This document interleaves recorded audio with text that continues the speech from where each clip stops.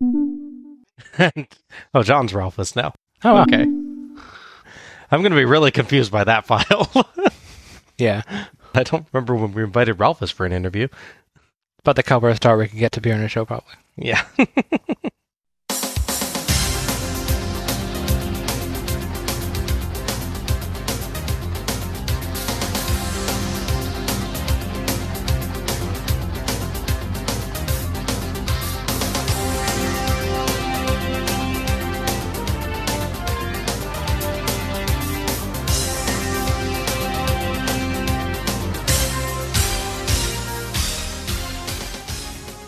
Hello everyone, and welcome to Let's Go to the Ring, where we take a look at the good old days and not so good old days of World Championship Wrestling, series by series. I'm your host, Bob Moore, and I look to the skies for a podcaster, someone to speak fear into the black hearts of the same men who booked Starrcade.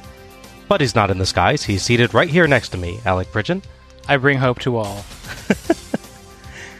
We're also joined by the Prevailer of Good, with a voice hopefully not of silence, and a mission of promoting Scorpahawks.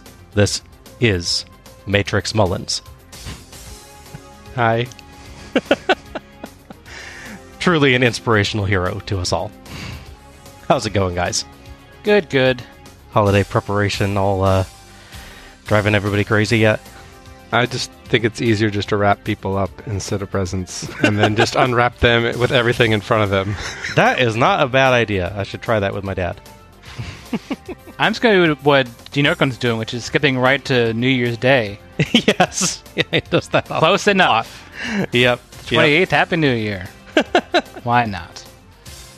Time and space are relative. Tonight, we're taking a look at Starrcade 98. Who's next? The challenge has been issued. Last year, Goldberg was just starting his career and facing Mongo in the midcard.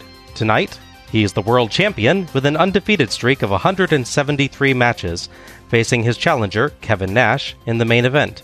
That is one heck of a swift rise to prominence. Yeah, that is a big jump. Like a win every other day. Yeah.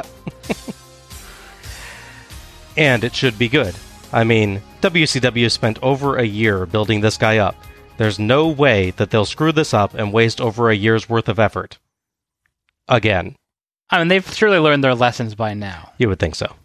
Surely. Yeah, I did. That's why I said it. Yeah. Goldberg doesn't have face paint in this one. No. Does he ever have face paint? I know, but I was just saying there's got to be a way for them to screw it up. I was trying to think. I was thinking if he ever did have face paint, it would look a lot like Road Warrior Hawk, wouldn't it? Yeah, absolutely. I am all about all things Hawk. Yeah, exactly. Starrcade 1998 was held on December 27th, 1998, at the MCI Center in Washington, D.C., in front of a sold-out crowd of 16,066 fans. It received about 450,000 pay-per-view buys. Now that's down 200,000 from 1997, but still around 210,000 more than 1996. So it's like right smack dab in the middle there. Because it's always good to do less numbers year to year. Yeah. At least they're still up at the moment, though. Mm-hmm. But did the pay-per-view cost more this year? Probably did. Yeah. Losing only like half is good. Yeah. Now, for comparison's sake, the 450,000 is actually still a pretty good number for the year. It beats all but 3 of the WWF shows for the year. But those 3, WrestleMania 14 in March, SummerSlam 1998 in August, and Survivor Series 1998 in November, did beat it by quite a bit, earning 730,000, 655,000, and 600,000 respectively. Now, Starrcade does beat the buys for WWF's December show, though that was part of the more minor In Your House series. That would be In Your House Rock Bottom, which earned 290,000. I mean, when you name a show Rock Bottom, you assume it's going to be down, right? You would assume so. Yeah, just a given. We're going to cover this in more detail on other shows, but there's been a change in the NWO. After Hogan's eventual actual loss to Sting at Super Brawl, Tensions in the group eventually led to a split into a black and white Hollywood faction led by Hogan and a black and red Wolfpack faction led by Kevin Nash. The Hollywood faction are pure heels, while the Wolfpack, okay, yeah, they're faces. They're the NWO. Right. I don't get how they're faces, but they're faces. Well, one of the three people that came in to destroy the company is now a good guy. Yeah, So what's hard to figure out about that? I don't know. It's so simple. Even Sting joins the Wolfpack at one point, and don't get me started on that one. At this point, Hogan has announced his retirement from pro wrestling to run for President of the United States, and Scott Steiner is now leading the black and white. Don't worry, that run is just another wrestling angle. Yes. So he doesn't get elected. No. Although Scott Steiner does prove, while successfully running the NWO in Hogan's absence, that he's a good manager, which will obviously lead to the future where he runs the Shoney's. Yes, yeah. Gotta start here. Exactly. We open with a video showing World Heavyweight Champion Goldberg, cutting back and forth between close-ups from various angles in black and white, and odd sepia-toned clips of his entrance and him doing the jackhammer. The clips have a time counter at the bottom, advancing as they go from clip to clip. I think the idea here is to show how Goldberg finishes his matches quickly, since a clip labeled 8:03:41 shows the start of the match, and one labeled 8:04:04 shows the end. It's not necessarily a bad video, and it does make Goldberg look kind of cool, but it tells you absolutely nothing about what's going on the actual show. It's just, hey everybody, Goldberg exists. I mean, if there's ever in doubt, they've cleared it up. Yeah. I think they should have stuck to sepia the whole time. It didn't mess with my eyes as much. Yeah. Kind of going back and forth between the two filters was kind of weird. I mean, it was ominous. I don't know, all the black and white thing is more of an NWO thing to me now. Yeah, that's true. Yeah. We get a bronze-colored Starrcade logo tonight, and it's officially branded as WCW/NWO Starrcade this year. I did kind of like the color scheme myself, the bronze logo. Mm-hmm. I can see that. They're kind of getting away from the neon that they've been stuck in for a long time. Yeah, Saved by the Bell was a way long time. Well, I guess it's still popular now. Never mind. There were the college years. That did run afterwards. I don't know how... Yeah, I don't remember when exactly that was. Tony Schiavone welcomes us with an amazing opening line. In a city where the fate of the free world is decided on a daily basis, tonight, the fate of WCW, the NWO, and the world title that's been in existence since 1905 will be decided at the MCI Center. Wow. Because your wrestling show is right up there with the business of the United States government. More exciting than C-SPAN. It probably is more exciting than C-SPAN. I'll give him that. This year, the stage has kind of a Greek columns look, with the Starrcade logo hanging in the center. I like the idea of the stage design, but I thought it looked kind of cheap. It's like they had a good idea, but didn't have the time to fully flesh it out, so it just seems rather basic. Right. Plus, you have people who have to walk awkwardly around the logo hanging. Yeah, it's a little weird. Tony introduces his fellow commentators tonight, Bobby the Brain Heenan and Iron Mike Tenay. Sadly, no Dusty. We're done with my favorite commentary team for our Starrcade run, unfortunately. Yeah.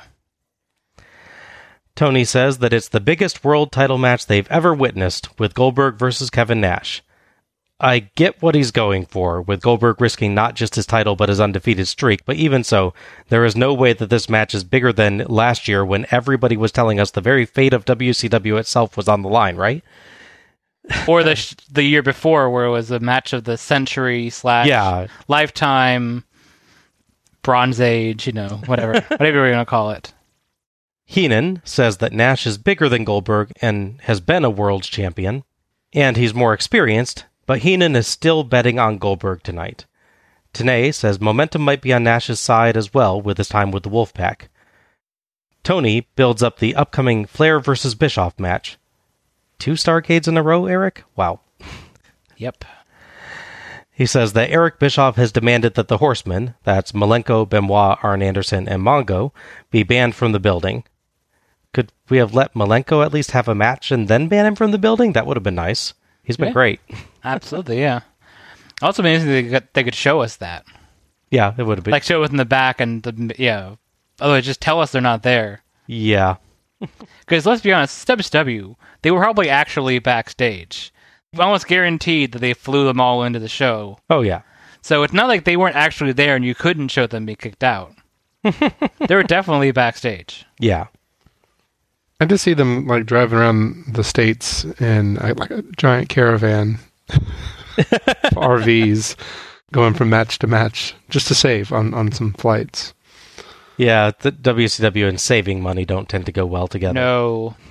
Can you imagine if we had like the polling technology we had now, where like, who do you want to see next? And and people could put votes in, and whoever the top 2 votes would fight. Twitter would be deciding Raw on a daily basis. Yep. So no way that could backfire. The announcers agree that Bischoff is trying to stack the deck, but they say Flair has been world champ 13 times, so he is a formidable opponent.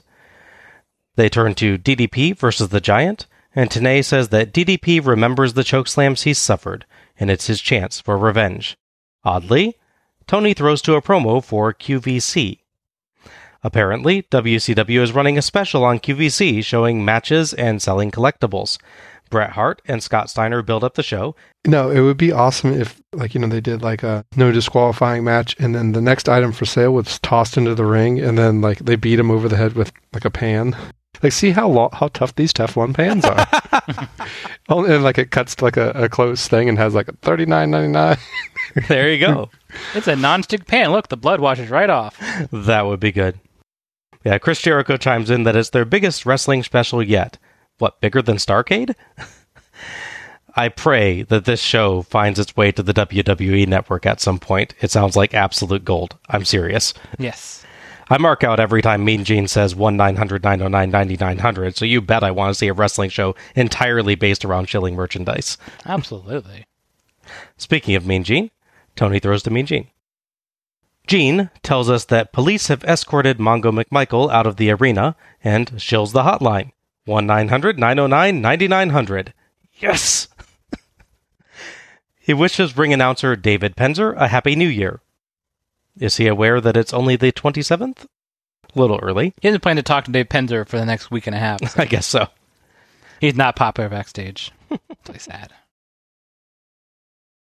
Our first match is Juventud Guerrera versus Rey Mysterio Jr.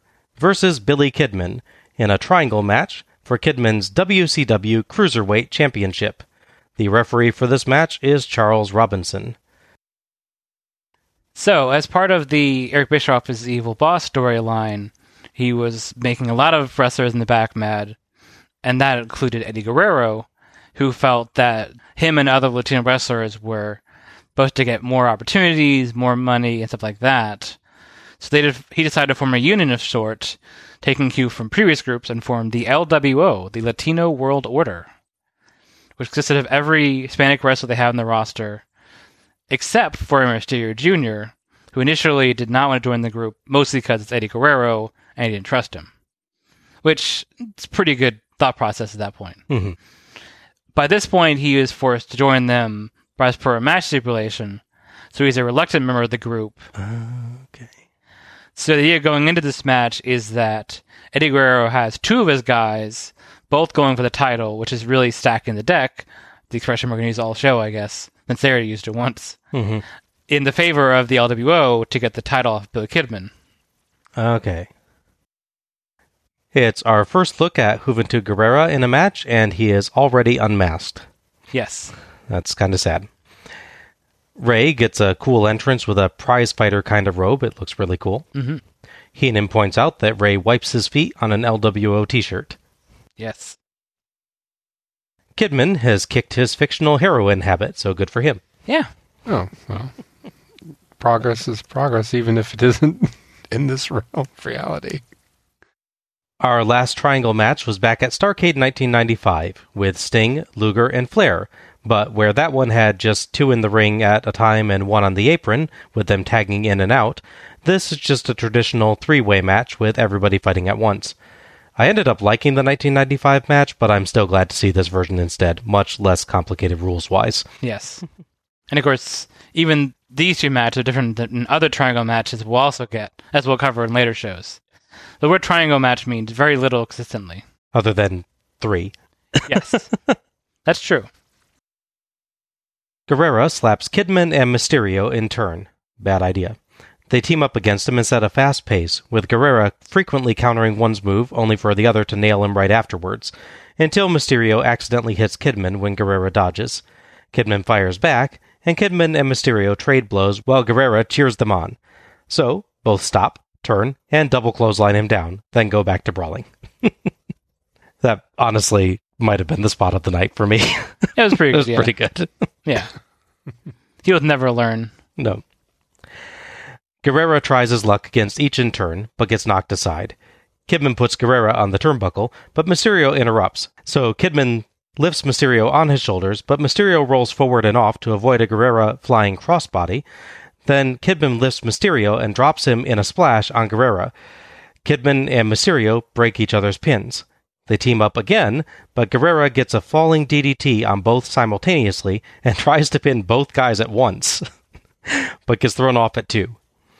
Sequence of three-way counters ends with Guerrera flipping out of a Mysterio German suplex and getting nailed with a Kidman clothesline just in time for Mysterio to charge in, get sent skyward by Kidman, and counter with a facebuster on the way down. All perfectly timed there. Mm-hmm. It earns Mysterio and Guerrera some 2 counts. Guerrera clotheslines Kidman out and throws Mysterio over the top rope onto him. During the tag match later on, by the way, Tony will note that the over-the-top rope disqualification rule is gone now. Oh, I missed that. Hey, it's a good thing. Guerrera follows with a springboard splash. Back in, Mysterio and Kidman simultaneously greet him with drop kicks as he jumps off the top rope. Guerrera hits a springboard Hurricane Rana to Mysterio on Kidman's shoulders. Kidman saves at 2 and gets 2 on Guerrera. Kidman counters a Guerrera suplex into a bulldog, kicking Mysterio on the way down and getting 2 9/10 on Guerrera. Guerrera's a little late on a save after a Mysterio-seated springboard moonsault to Kidman, so Robinson just kind of stops. He's a very charitable referee. Yeah, can't all go perfectly. Yeah. Mysterio Hurricane Rana's Guerrera from the apron to the floor, and Guerrera nearly hits head first, turning sideways at the last moment to save his life. He held the ropes just a little bit too long, I think. That's probably what caused it. Yeah, I believe so, yeah.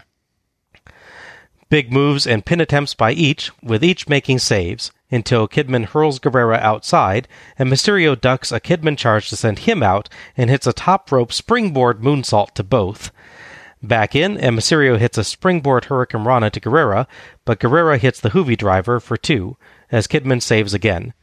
More quick moves, pins, and saves, and with Mysterio Hurricane Rana-ing Guerrera and himself out, and Kidman hits a shooting star press from the top to the outside on both of them.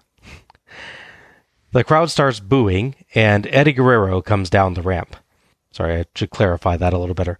The crowd starts booing as Eddie Guerrero comes down the ramp. Yeah, it made it sound like Eddie was like, oh, they're unhappy. I should help them out. yeah, sorry about that. He's very, very good. I was going to say, this is some good high-flying... Yeah, that was my reaction when it was on the show at first, was, why are they booing? This is awesome. And then I realized, oh, Eddie's coming. Robinson goes out to argue with Eddie, but checks on Mysterio outside as well. In the ring, Kidman counters a Guerrera sunset flip by sitting down, but Eddie charges in and flips Kidman down so Guerrera's on top.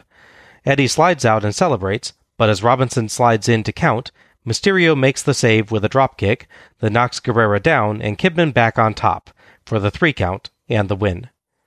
Eddie stops dead in mid-brag and slowly turns around to see that Kidman has won and freaks out.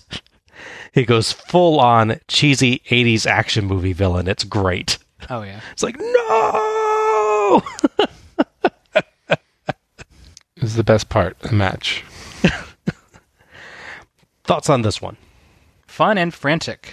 Yes, definitely. What I really like with the match is that there's so much going on, and it actually really uses the fact there's 3 people quite well. There's a tendency in badly booked, or at least so booked triple threat matches where it basically breaks down into a series of 1-1 matches. Right. Where someone will eventually roll out and they will wrestle, then you roll, then we'll wrestle, and so on and so forth. This match really is built upon there always being three people in the ring, or about to be in the ring, or trying to get in the ring. There's never a point where it doesn't feel like this really is a triple threat match, essentially. Even though they don't call it that. Everyone is relevant the entire time. Yes. Yeah. Mm-hmm. There are breaks, but only to set up big moves to the outside or stuff like that. Yeah. It's hard to really pick who did best here, because, I mean, Kidman doing arguably the ballsiest thing we've seen on a show so far. Because the shooting star press, just if you've ever seen it, you kind of have to understand the logistics of it. So you jump off the top rope and push your feet forward, but then you're basically doing a backflip in the air. So you're going forward while rotating your body backwards, and do a full rotation and land back the way you were beforehand. It's a terrifying move to see, especially the outside. Even with two people to catch you, it's tricky, for sure. Yeah. The shooting star press, despite that there's other even more flippy moves and everything, I think the shooting star press is by far my favorite top rope move. The physics of it are incomprehensible to me. I don't know. Oh, yeah. It looks neat. It just has a great look to it. Yeah, your mind creates this visual that time is somehow going slower. Yeah. Because you're rotating against what looks like the momentum of it. So it looks like someone jumps, time slows down, and then suddenly catches up again. Much like the editing trick Zack Snyder used to death in all of his movies. Yes. They slow down and speed up. Whereas stuff like the 450, which is amazing in its own right, is a cool move, but it is very fast and very sudden. There's almost a sort of mystical aspect to watching someone shooting star press. Yeah. Especially the higher up they are. Seeing people do it from the ground is impressive in its own right, like the running or standing ones, but with air, you sort of get an extra appeal to that. Now, I will note that I usually don't like matches based on whether they have outside interference or not. That's just my rule, as it should be clear by now. In this case, I give it a bit of a pass because one, that's actually not that much interaction. It's important to the finish, obviously, but it's not like it totally takes over the match. And plus, as we'll see, what happens with this finish leads immediately to the next match. So it's not like you're screwing me out of a clean finish and then, hey, buy the show next month.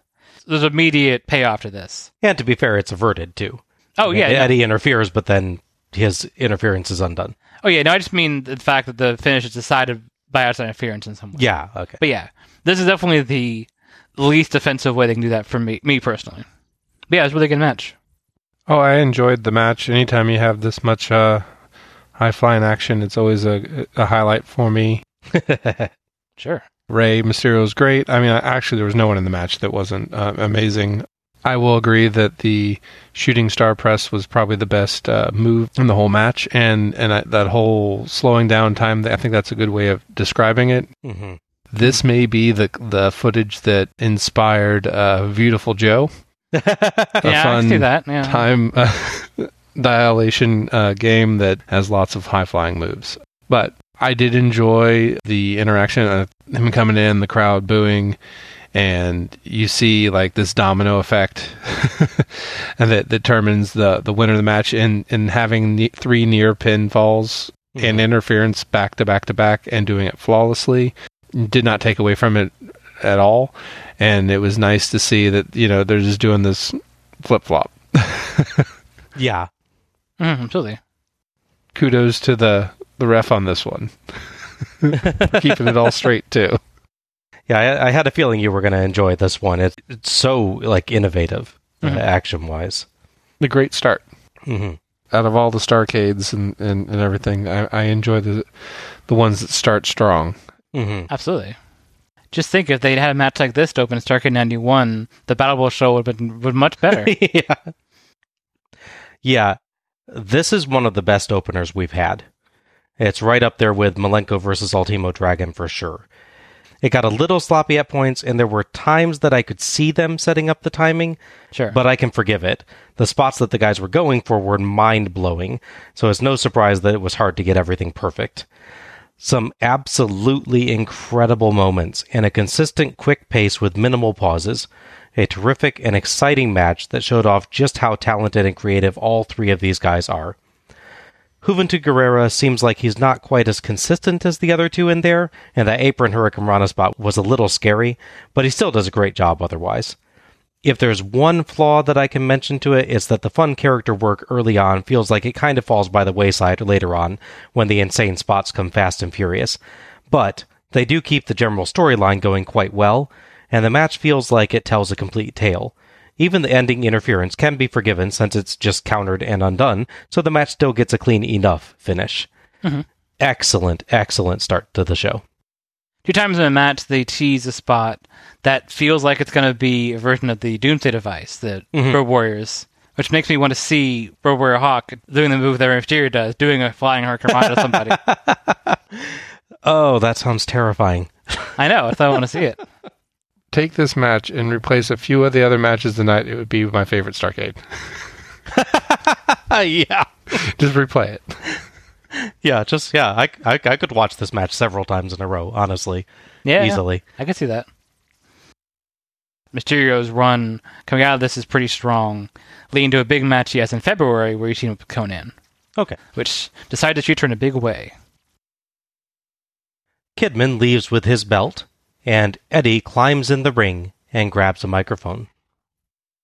You're always messing up the shot. You can't deal with it. Right. You can't take it. You are an LWO. And you moron. You're just as moron as he is. You're even more of a moron than he is. Ese. Ahí te lo dejé plantado. Y no le podías ganar. I left him laying, man. You couldn't finish the job and I left him laying. You're a moron.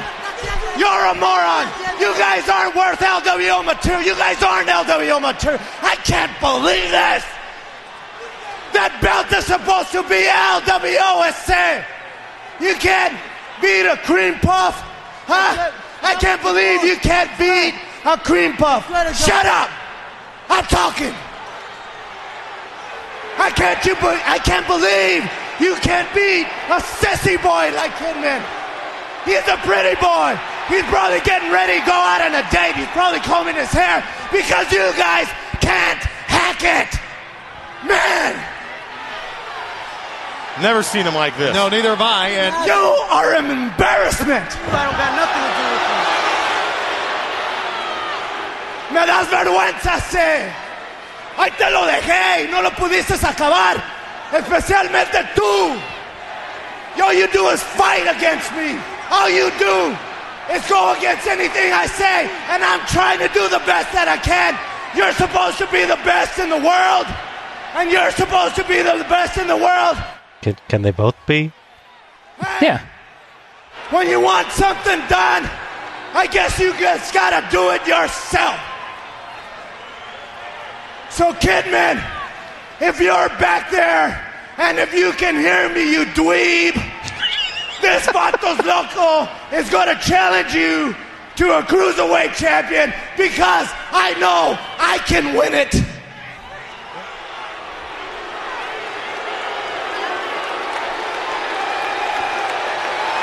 now, Kidman's already gone. And You know, Eddie, you talk a lot of garbage when you're all the way over there. But if you want a shot, there's no time like the present.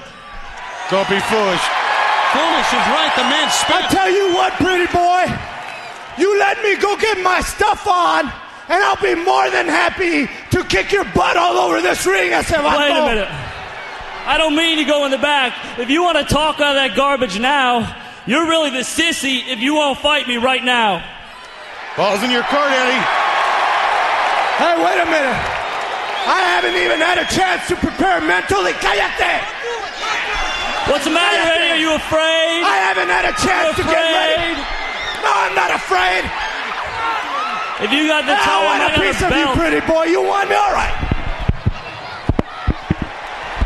Kidman's going to wrestle again. He just wrestled 2 men. And he's not 100%. This was a great performance buried in the middle of a kind of clumsy performance. Yeah, that's true. Eddie stumbles over his words a lot, and some of his statements come out rather perplexing until he corrects them, but he comes off as very raw and angry, and some of the clumsiness actually helps with that. It's almost just him being too mad to think clearly. It just ends up a little too disorganized for that. Juventud Guerrera's acting is great here. He looks totally distraught by how Eddie's treating him, and close to tears at points. I really felt bad for him. I'm not entirely sure why Kidman's so eager to fight Eddie right away when Kidman's the one that just had a crazy match, but boy did this pack in a ton of emotion and make me want to see this fight. Yeah, it's so close to being a really good promo segment. He just doesn't quite nail enough of the content to feel like he's just being angry and then just... Yeah. It's a shame, because it's otherwise really good, yeah. Referee Scott Dickinson runs down to the ring to officiate, and we've got ourselves a match. So our second match is Eddie Guerrero with Juventud Guerrera versus Billy Kidman with Rey Mysterio Jr. for Kidman's WCW Cruiserweight Championship. The referee for the match is Scott Dickinson. I will tell you, after the energy fest that the first match was, I would not want to be wrestling a second match, and I can't believe that Kidman still has something left for this. Yeah. It's pretty impressive. Eddie attacks before the bell and batters Kidman with forearm strikes, a clothesline, and a powerbomb and inside cradle for 2 each. Eddie flings Kidman high up and lets him drop, learning from Malenko last year. Abdominal stretch, and Guerrera, now wearing Eddie's leather jacket, holds Eddie's hand for leverage on Kidman, but Mysterio breaks that up twice. Eddie and Guerrera yell at Mysterio, but Eddie shoves Guerrera away angrily. Back in, Kidman fights back with a cool slingshot head scissors, but Eddie stops that comeback fast as Tony asks if Kidman, having to face 3 guys tonight, is setting a record. Blatantly not. No. Even if Battle Bowls are excluded, the participants in the Iron Man singles tournament at Starrcade 89 and Sting and Luger at Starrcade 95 equaled Kidman's total. Yeah, it's true. Kidman high-flying dropkick turns the tide, but he pauses to recover by the ropes, and Guerrera grabs his leg so Eddie can hit a rare front-side chop block, the kind that would actually hurt. Eddie bends Kidman like a pretzel, in an awesome submission hold that looks like it would hurt basically everywhere. Yes. The crowd chants Eddie sucks. Kidman slips the leg free, so Eddie continues the beating. Eddie indicates that the crowd can kiss his Mysterio helps Kidman roll out. I'm not entirely sure why that's okay to do. Guerrera helps Eddie get the better of a brawl outside. Back in, Kidman makes a comeback, but Guerrera helps Eddie loosen the laces of his steel-toed work shoes. Mysterio tries to warn Dickinson, but that distracts him, and Eddie knocks Kidman out with the shoe. Eddie signals for a timeout because his shoe accidentally fell off. Mm-hmm. It cracked me up. Happens all the time. Mysterio and the crowd disagree, so Eddie hurls his shoe at Mysterio angrily, who dodges. Kidman kicks out at 2 because it took Eddie too long to pin. Eddie hits a brainbuster, but takes too long going up and eats a Kidman superplex for 2.5. Even Heenan is now praising Kidman's endurance. Eddie dropkicks and elbow drops Kidman's knee and puts on a headstand leg lock. Mysterio uses Eddie's own shoe to stop him from using the ropes on a couple 2 counts. Eddie hits an amazing rope-ascending springboard Hurricane Rana with only 1 shoe on. Yeah, it's amazing. He runs to the ropes, he steps on the middle rope with his sock-covered foot, and then steps off onto the top rope with his other one, and then literally jumps backward while turning around and do Hurricane Rana. One of the most amazing moves of the night. Yes. Eddie tries a powerbomb, but you can't powerbomb Kidman, and Eddie eats a facebuster. Kidman builds to a slingshot leg drop for 2. Eddie holds onto the ropes to block a top rope Hurricane Rana. Kidman lands hard, and Eddie puts him up top. Eddie's bodyguard rushes the ring, and Mysterio stops him. Kidman shoves Eddie down, but with Dickinson distracted, Guerrera crotches Kidman on the top turnbuckle. Guerrera celebrates, and Eddie goes back up, but Mysterio shoves Eddie crotch first onto the top rope, knocking Guerrera down in the process.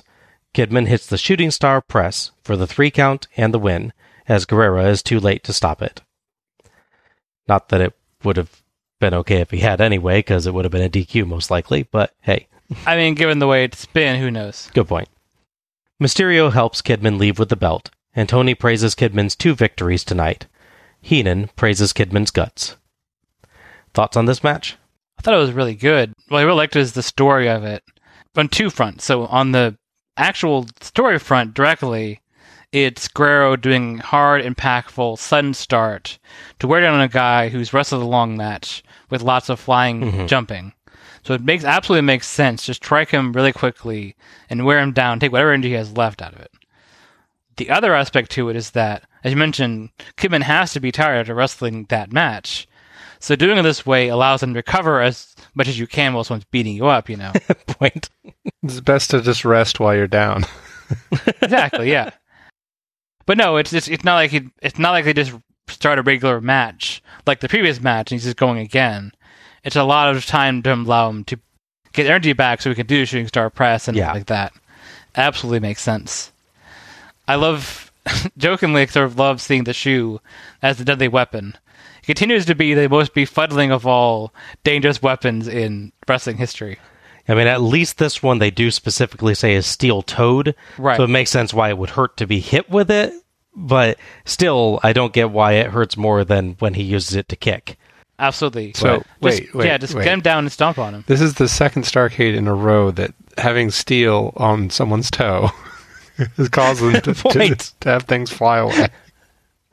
That's true. Yeah. I was worried for the crowd again on this one, but at least they showed that Mysterio had the shoe later, so I knew it hadn't gone. Either it didn't go flying into the crowd or someone nicely retrieved it. But yeah, seeing Eddie perform this way under, obviously, what is realistically is planned out circumstances, but playing like he's unprepared and wrestling in gear that you should not be wrestling in normally, and wrestling so well, like with the rope ascending move, it's pretty amazing. It shows you how talented that dude was. Yes, absolutely. Yeah. There's just lots of little things like the fronted parts of Juvi trying to assist him and Ray trying to stop it. So it makes the interference a part of the match, but there's an equal balancing point to it with the two of them. And it's so well integrated that even if you, like me and Joe, don't like it, you can accept the fact that basically the match is built around this, so it's not like a cheapening thing for me, having interference like this. Finish, I guess, is fair since they cheated to get him in that position, so it's only fair to then cheat to get him out of it. So it sort of evens out that way. Yeah. There's just a lot of nice little things in there. Even just Juvi putting on Eddie's jacket and wearing it ringside the whole time is actually a little touch I like. I don't even know why Kidman just comes back. Why does he have to come down? Well, he was challenged. He's a face, and faces are stupid. Yes. Well, I was just really surprised for him to come down. I thought they were just going to let this play out, Yeah, I was legitimately surprised by that, too, yeah. Yeah, I thought it might be just a little tussle, and that would be it. It wouldn't be like a full-blown match. It might be like just a quick exchange. Maybe Eddie could be really heelish and knock him out or something after he's all tired and everything. But no, I think it was great. It's a good example of how his arrogance kind of burns all those bridges. His allies in the beginning of the match and the storylines that lead up to that. They are his protégés kind of things. And he just tells them they're worthless, and guess what? He gets to eat it. So it's really satisfying, even if you're not happy with the first match and you wanted to see a different winner, at least, you still see a resolution where everyone gets some sort of redemption. And Eddie gets what he deserves.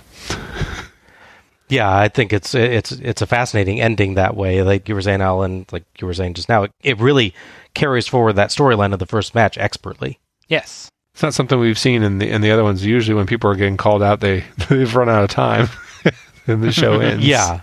It's like normally you see that promo happen and that's like, oh, that'll be the next show, or that'll be something that Al will be discussing in his what happens next in the storyline thing. But in this one, it's like, no, it's actually on the show. I was like, wait, what? Really? Yeah. A second really good match from Kidman tonight. There's a lot of shenanigans in this one with Guerrero and Mysterio, probably, like you were saying, to help Kidman have some chances to catch his breath, given that he's already had a high-energy match right before this. But even so, it's an impressive performance from him. He's not bouncing all over the ring like the last match, but he's not letting Eddie do all the work either. He gets in a lot of cool moves over the course of this match, and puts in the effort to make his side of things work. Eddie, for his part, has an epic heel performance here. Oh, yeah. Brutal, ambitious, and spiteful. The best character work that I've seen from him yet. And he drew big reactions from the crowd. That's without even mentioning his awesome ring work with great creative spots and a good mix of power and agility. Good storytelling in carrying forward the story of the prior match, and Guerrero's desperation to earn back Eddie's respect, too. This has to be the best first two matches of any of the Starrcades we've seen. Yeah, it's hard to argue with that, honestly. Yeah. I can think of maybe a better single match starting out. Potentially, like Ultimo versus Malenko was really good, but I don't think we've had a single Starrcade that had the two. Let alone time into one extended match. Right. One unified storyline. It's really amazing. Eddie did a really good job of just totally dominating when not only was Kidman tired, but like Eddie just seemed like he was being relentless in the beginning, and it was very impactful to show his frustration, and it looked like maybe he kind of did a little rope-a-dope kind of thing just to get back in the match. Great 1.5 matches. Yeah. It's like you get a real feeling of the strategy that Eddie has going into this match, that he's like, okay, this guy's tired. I'm going to try and do everything I can to wipe him out fast. Yeah. You get that perception from it so well. It's one of the better portrayals of strategy, I think, in a match. It's really nicely done. I think the only downside for me to this match, or matches together, is that we don't get to see the rest of the LWO in any sense. It'd be nice to see them, mostly because La Parka's in the LWO. I knew they were going there. But, I like Silver King and Hector Garza and Ciclope. Yeah. Mostly I like saying Ciclope, to be fair, but yes, it's fun to say. Going off of this show, Kidman continues to have a really nice run of strong matches. He gets to fight people we've seen before, but he also gets to see Psychosis and Chavo Guerrero get their shots to the belt as well. Maybe Chavo Guerrero Jr. at this point, but yeah. So that's the fun part of it. The other part's fortunately not as fun. The January curse continues, because this is WCW. Outside of all wrestling, just not part of the show, Eddie Guerrero was in a really bad car accident on January 1st. Oh, geez. Yeah, January 1st, yeah. Between the night show that comes after the show and then the next one. Man. Yeah, it's really bad. Fortunately, that spells the end of the LWO as far as management is concerned, because the LWO, for all intents and purposes, was a group to build up the Eddie Guerrero-Mysterio feud, essentially. Really just Eddie Guerrero as a whole, trying to promote him that way. So once he's out, they really didn't have any idea what to do with that. So they quickly write it up story by having them officially align with WCW and disband the group. The extra sad stuff is Eddie Guerrero does come back, but unfortunately, he comes back too soon, because we're at the point where Bischoff and company have already shown that if they have a grudge against you, they will exploit the 90-day no-compete clause in your contract, which means if you aren't able to compete in 90 days, no matter what the reason, they can fire you. The fun little clause they stuck in contracts. Most notably done to Six, a.k.a. X-Pac, who legit breaks his neck wrestling for WCW. They're mad behind the scenes at Nash and Hall. Our Nash and Hall have really lucrative contracts, and they have good downside guarantees, and basically it would cost them more to punish them. So he decided to send a FedEx package with pink slip to Six while he's at home recovering from his neck being broken. Oh, jeez. Yeah. So Eddie Guerrero knows this, and fortunately forced himself to come back too early. And he is not the condition he should be in when he comes back, which causes a lot of stuff he has to deal with and get over in the future, because he's essentially forcing himself to work hurt because he's afraid for his job. Yeah. Not a fun story to recap, unfortunately. No. It's sad the show we get to see the WO have this big moment is basically at the end of them. Yeah. As part of the promo where they get the LWO to rejoin WCW, they mention, just offhand, because he obviously doesn't appear on the show, this is the January 4th Nitro, I believe, so 3 days after the accident. They mention that Eddie Guerrero was in the hospital with a broken leg, and they imply that the bad guys had something to do with it, which is a really tacky way to incorporate actual things in real life into the story. So you could have gone without that, but yeah. We get a bizarre, short black and white video.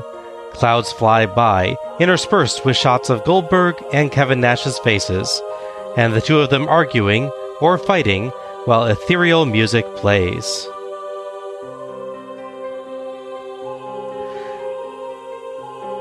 I swear if I was watching this in 1998, I would have thought that one or both of Goldberg and Nash had died. This just looked like an in memoriam kind of video. Yeah, you're just waiting for their name and like a timestamp to figure on there. I don't know what they were thinking with this one, but it did not accomplish whatever goal they had. I guess they were just trying to get an attention grab. You know, It makes no sense as a build-up, right? It's like... No, it is not. They chose the wrong epic music. Yeah. It's like too calm a music, and the wrong kind of footage to use, and the cloud thing is just like mystifying. Maybe they were going for like, this is like a battle of the gods or something, but that would explain the columns.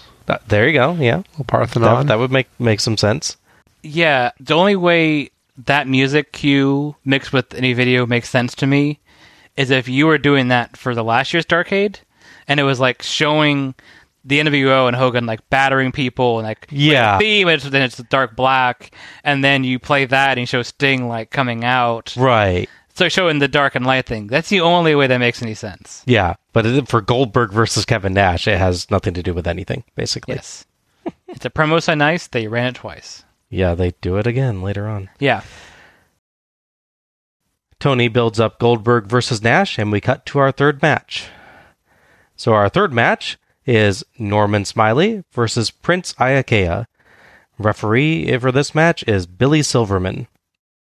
Heenan corrects Tony's pronunciation of Norman Smiley, saying it more French, even though Smiley is British. Yeah, that bugged the hell out of me. Yeah. Tony begs Tenay to say something intelligent because Heenan won't. How? It's been a while since we've seen Smiley, all the way back at Starrcade 90 in the tag tournament. I liked his work then. He's gotten a tad sillier these days, but not as silly as he's going to get. He does a little dance as he heads into the ring. Prince Iaukea was, I understand, trained by Dean Malenko. Mm-hmm. And his gimmick name references King Curtis Iaukea, who was a friend of Kevin Sullivan and plays the Master in the Dungeon of Doom angle. Why are they pronounced differently? Good question. I don't have an answer. I'm going to use Iaukea, as that's what they keep calling him here. Iaukea does a neat ceremonial dance in the ring. Iaukea has a strong start, including a neat roll out of a Smiley whip attempt. I've never seen that used as a counter before. Yeah. Iaukea Dragon Screw leg whip has me missing Dusty. Yes. He's probably laughing in the back right now. Yeah. Yeah. John's depressed that Dusty is not on. Don't bring it up. Yeah. You're allowed to be sad. Yeah. It's okay. Yeah. It makes you human. Iaukea sends Smiley outside with a drop kick and does a forward flip off the apron onto him and gets him back in the ring for 2 counts off of that and a snap suplex. Smiley takes over using an eye poke and builds to a front side hammerlock suplex into a wraparound hammerlock hold. I have no idea what those are called, but they were really cool. Smiley easily keeps control with holds and takedowns, but the announcers pretty much ignore the match in favor of a good but poorly timed discussion of Flair versus Bischoff until Smiley takes time to dance for a bit, which calls their attention back to the match at hand. Smiley gets an extended, turning scoop slam for 2 and a triangle hold to the head as Tenay builds up Smiley's submission wrestling skill and worldwide experience. Smiley punches free of an Iaukea sunset flip, but Iaukea grabs him again to complete for 1 in a nice spot. Smiley with strikes, a jumping double stomp, and a painful-looking submission that really bends Iaukea backwards, turning into a series of arm locks. Yeah, they joke during that hold that he's got every part of Iaukea locked up except his left leg. Actually, that's a later one. Oh, is it? Yeah. Oh, I'm sorry. No, yeah. There's so many submission holds. Yes, he I has think a lot. that one. Yeah. Yeah. Excuse me. Somebody in the crowd hassles Smiley, so Smiley yells back and does a peck jiggle. The only guy I've seen do that other than Lex Luger. I smell a challenge coming. Yes.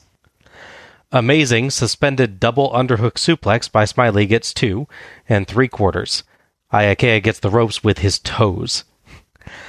Iaukea stops a cross arm breaker by clasping his hands together, then rolls Smiley over and strikes his way free. Smiley cuts short another comeback with a drop toe hold and dances, which gets massive cheers. The crowd appears to largely be here for the dancing, sadly enough. Yeah. Iaukea surprises Smiley with a great bridging suplex for 2, but Smiley ties up virtually every one of Iakea's limbs in a crazy standing submission hold. It was pretty crazy. Yeah. And the suplex was really good, too. Mm-hmm. Heenan asks if that's what Thanksgiving looks like at the Shivani house. Everyone going for a drumstick. Tony says that some in his family just want Domino's pizza instead. That's kind of sad. Product placement. Yeah. Hey, you gotta get that money somehow. They only had like a picture of the Noid pop up when he said that. That would have been great. Smiley transitions to pins for a couple 1 counts and a 2 count. Iaukea fights back and hits a spinning head drop to the thigh. Smiley sells like it was the crotch, and Iaukea protests that it was the abdomen, but Tony agrees with me that it was the thigh. Smiley wrenches Iakea's nose. The crowd is dead, so Smiley dances again. Smiley dodges the shoulder block in the corner, and Iaukea actually stops before hitting the post. Smartest man in wrestling? Yeah, it's amazing. Iaukea springboard crossbody from the apron, but Smiley rolls through for 2. Smiley tries a backslide, but can't get leverage, so he slips around and fights for his Norman Conquest hold. Iaukea struggles, but Smiley finally locks it in and falls back. Iaukea can't reach the ropes and taps out to give Smiley the submission victory. Smiley dances again and has words with someone in the crowd again. Thoughts on this one? What I like about this match is it was very strong, back and forth, and also technical. Mm-hmm.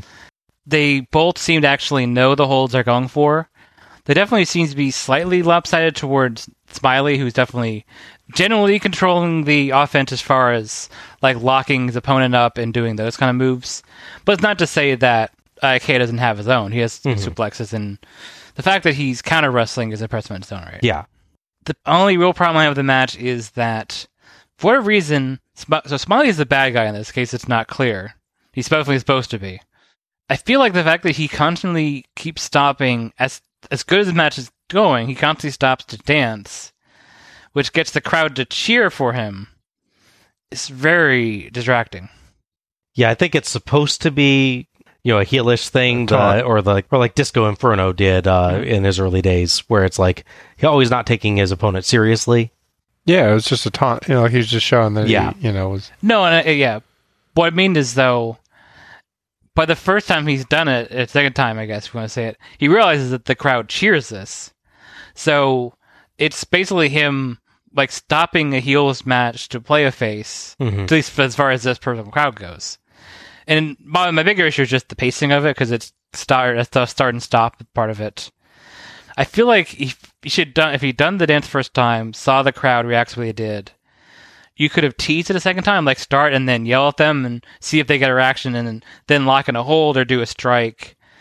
The problem is I feel like he's not fully playing a heel. Mm-hmm. It's sort of a reaction thing, like you were sort of implying that he's doing it because the crowd is not reacting, so he does it. Yeah. I guess I'm more mad at the crowd for only really reacting to that, say, for a few things. Because there's a brief moment he gives a hold and the crowd cheers. And even the announcers say they appreciate the action. Mm-hmm.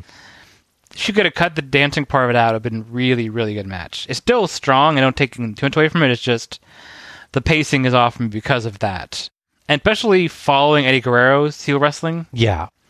Seeing this in contrast is maybe him not being used to being that character and just feeling a little defensive, so he does the dance to get cheers and attention.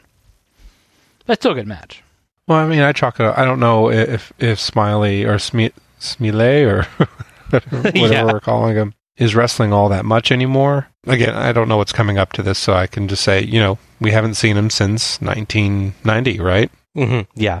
Obviously, he's playing one character and tries to get, whatever screen time he is, so he's going to ham it up a bit. Mm-hmm. They didn't drag things out, but it was a long match. And they probably could have resolved it a little bit quicker without some of the other antics. I really did like Iaukea's fighting style. A lot of the moves he did had a certain whip to them, or like his strikes look almost like a different martial arts or something. It made him unique.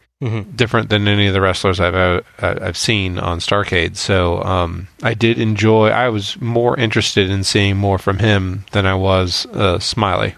Yeah, I was going to say, I've seen other Iaukea matches, and he can be good, but this is the first time that I've, because of what you were saying with like the counter wrestling stuff, Al, and the interesting style of his moves and everything, John, this is the first match where I've been like, I can see that you were trained by Dean Malenko. Yeah.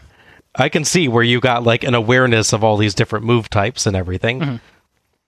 I really liked this. It was cool to see Smiley's style here, very submission focused with a lot of very creative and interesting holds. With Iaukea more focused on striking and power and acrobatics, it gave the match a very varied style. I maybe would have liked to see a little more of Iaukea, like you guys were saying, getting a chance to control, as anytime he gets offense, it gets stopped pretty quickly. But it made Smiley look awesome, so if that was their goal, bravo. I really liked the ending. It looked legit. Focus on Smiley fighting to lock the hold on. Once he did, that was it. Iaukea didn't get to hang out in the finishing hold and just keep resisting. He was just done. It really built up the Norman Conquest as a powerful finishing hold, too. But yeah, I was very annoyed at the crowd during this. They seemed to ignore everything but the dancing, and I was liking this, so I just kept wanting them to cheer. I really want to see Norman Smiley versus Dean Malenko now. That would be a really fascinating match, I think. So here, you can maybe break the tie on this. Bob and I are a bit divided on the whole Norman Conquest move name thing. So I understand his name is Norman, and so there's maybe not a lot of things you can do with it. I just feel like the 11th century invasion of England is not the most topical thing to name a move after. That's a super famous historical event. I know. I understand that. I don't know. They like referencing old things on Starrcade and WWE in general. This is probably the oldest thing they've referenced.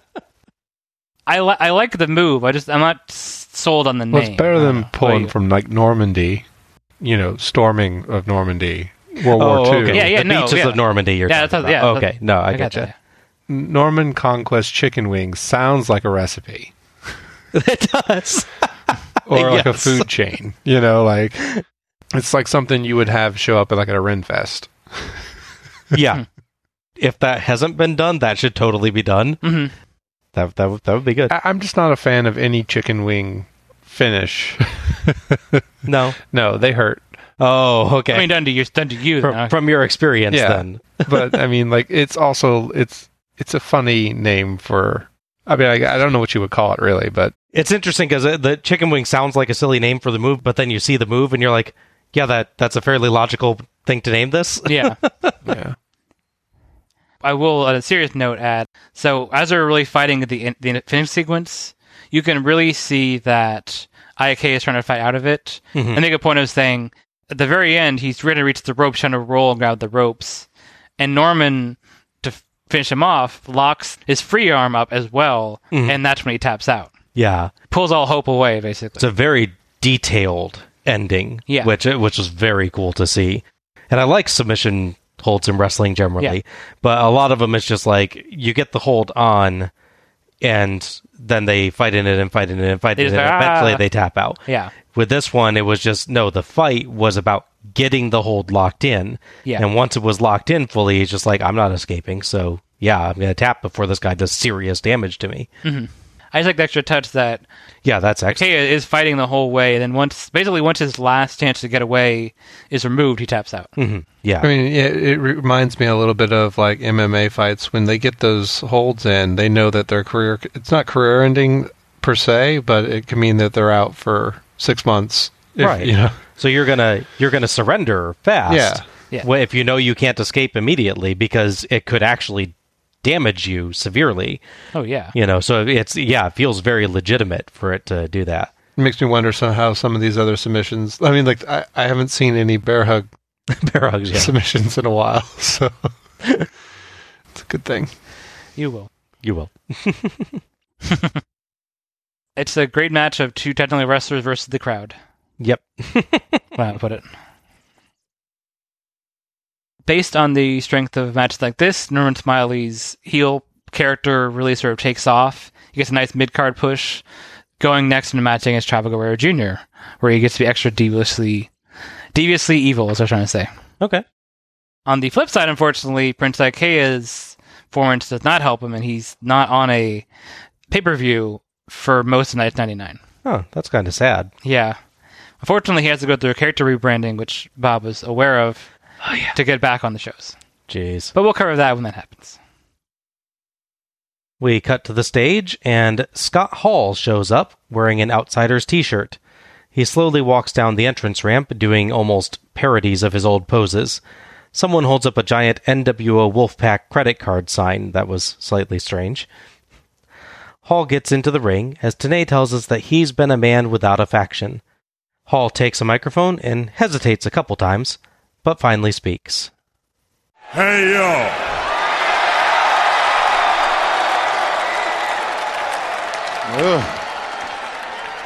I think you gotta agree with me that being in D.C.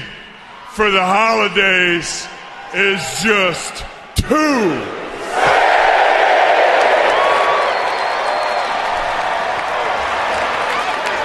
And it's no secret that 1998 ain't been the best year of Scott Hall's life. In and out of the ring. And I got nobody to blame for that but myself. I lost everything I ever cared about. That's okay. Later on tonight, a guy I used to look at as my big brother, Kevin Nash,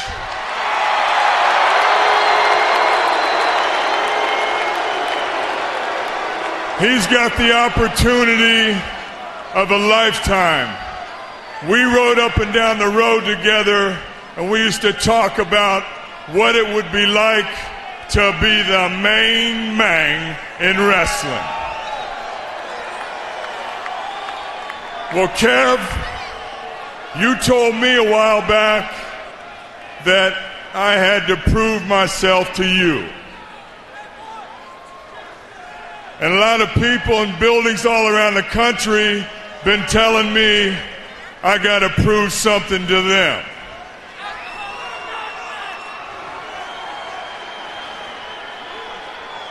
I ain't the smartest guy in the world,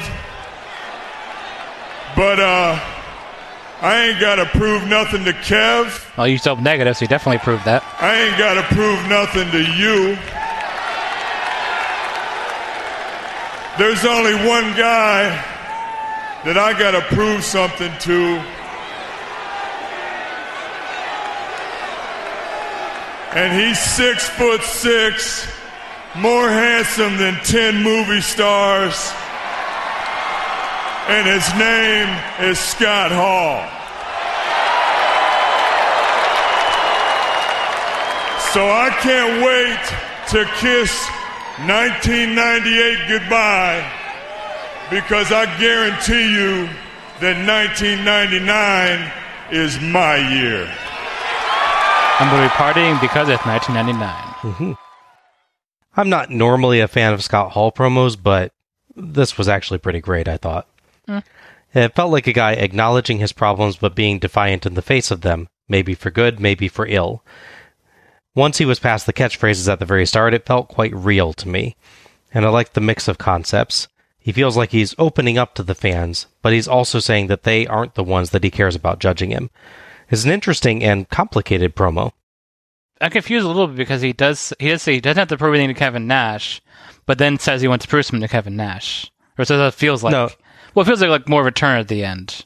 No, he's proving something to himself. Well, I mean, the very end when he's talking about Kevin Nash, I don't know, it feels it doesn't directly contradict himself, but it feels like it's like a turn away from needing one to be his, when he's approval and being around him, but then actively promoting the guy at the same time. It's confusing to me. I don't know. Maybe I'm wrong.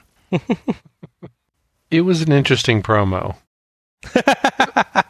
In that I'm not going to say it was unnecessary because it did it did wake up the crowd. The crowd did cheer at a couple points, and I was trying to find out where he was going to go with this. Yeah. He just seemed like he was challenging himself and just basically said, "This isn't the year for me." Yep. Yeah. So he could have came out. You probably wasn't expecting me to come out here, but here I am. Yeah.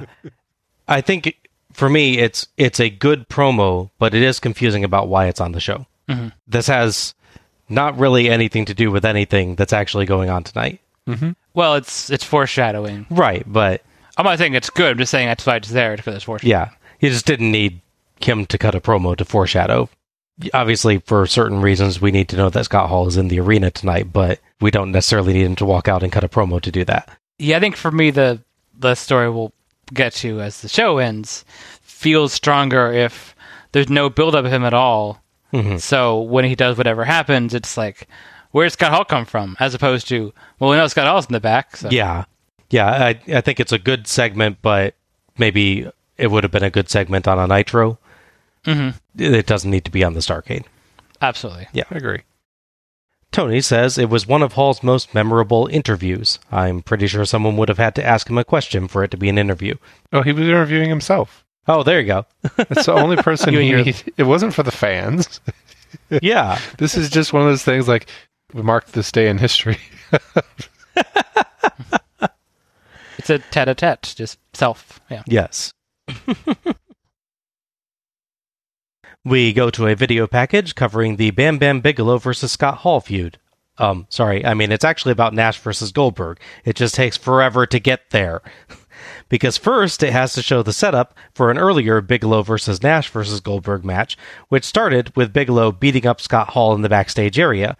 I actually thought for a moment that this was live when it started up, since we just saw Hall cut a promo and leave, until I realized Hall was in a different outfit. Another reason why I don't need the Scott Hall promo. Yeah, it's very strange. Aside from being confusing, this is notable only because we get a clip of Terry Taylor in a suit setting up that match. I haven't seen him since, I think, Starrcade 91, the first Battle Bowl show. Yes, he's the Peterized man in the 1990s or whatever. Yes, yeah. Terrence Taylor, yeah. Yeah. As we briefly mentioned last episode while discussing the Sting vs. Hogan non-fast count, he's a backstage agent now. Otherwise, this was just confusing and did very little to set up Nash versus Goldberg. Not very good video packages tonight. Well, and it's funny, too, is this whole story they're doing with Bam Bam Bigelow is that he's supposedly not working for the company. But, like, he keeps running in and attacking Goldberg and trying to interfere. But then we watch a video package where he's in a sanctioned match with them. And, like, then later it's like, what's he doing here? I'm like, he works here. I think people we haven't seen in a long time. Bam Bigelow we haven't seen since, what Starrcade is that, 86? Oh my gosh, yeah, when was that one? 86 or 87, somewhere around there? I want to say 86, but it's probably 87. Yeah. It's one of the two scaffold match shows. That narrows it down a little. It's been a while, yeah. Our fourth match is Ernest the Cat Miller with Sonny Ono versus Perry Saturn. The referee for this match is Mickey J. Ernest Miller was hired off the strength of teaching Eric Bischoff's son karate. Yes. He was brought in as a karate guy as part of a lovely feud that we can't wait to cover, which involves him and Wrath and Mortis and Glacier. Oh my gosh. On the epic battles for the ages. At this point, however, he is past all that. He is now a heel karate guy managed by Sonny Ono. Because apparently, if you're Asian or have any Asian connection, Sonny Ono must be orbiting around you in some way in WCW. That feud came off of Ono breaking away from young Kazayashi and using Ernest Miller to attack him and get his way with him, which brings in Perry Saturn, who comes up to defend the guy and help him out. In turn, Ernest Miller keeps attacking him and causing him to lose matches. So this is the big blow-off for the story, where Ernest Miller is the cheating, sniveling heel, constantly bragging and taking people out. Ono has a mustard yellow suit and black shirt with white sunglasses. That look should not work at all, but somehow it actually kind of did. Yeah. Aside from being a 3-time world champion in karate and once in kickboxing, as Al mentioned, Ernest the Cat Miller was also Garrett Bischoff's karate instructor. Kind of like the short tiger robe that he had. Yeah. Heenan's midway through a sentence when Kat grabs a microphone for a promo. Kat tells the crowd to shut up, and Heenan apologizes and does so. That cracked me up. He feels no one paid attention to him. This is what he feels he has to do to get Hey, noticed. people, It's working. shut up! Sorry. You know, you people should be glad to see me out here. John is shaking his head. For once tonight, you get to see the greatest in action. And I got to be the greatest athlete that ever stepped foot in this ring right here. I see you people know talent. God, look, you all love me. But right now, I got to whoop somebody. When I get through whooping this guy, you people gonna know why I'm the best. Now get him out here. Did they already know that? I thought that was established. Well, they know he's the best, they just don't know why. Oh. Yeah. Basic heel promo here. It makes his arrogance clear. Nothing really special. I did, however, like when he claimed the crowd loved him and posed while they booed and just pretended that they were cheering. Yeah. That was pretty funny. It did what it had to do, but I really don't know why he had to cut a promo. Yeah. Yeah. That's kind of all it's worth saying about it, isn't it? Yeah. I mean, really. I like that he got a reaction from being a bad guy, showing the crowd reacting the way they're supposed to for him. Yes. It's nice. I do like, I don't know if you're not going to play it, as part of his other promo continuing from this. There's like, at least once or twice, the crowd is making zero noise, and he yells them to shut up. I've missed that. It's like, shut up, voices in my head. Maybe it's Randy Orton. Yeah. I don't know. I think they were trying to fill a void from Dusty not being there and failed. So you don't know why he's the best yet? No. I mean, no. He looks the best, obviously, but I don't know why he's the best. Okay. We'll have to wait and see if you change your mind. Perry Saturn's incredibly annoying siren brings him in. He's wearing a backwards bandana and a chain vest, which looks interesting. At least the weird little fringe of hair is gone. Would it be better if he wore chainmail on his head? No. Oh. No, it would not. Too late to tell Scott Steiner that, then. Yes, it's too late. A little.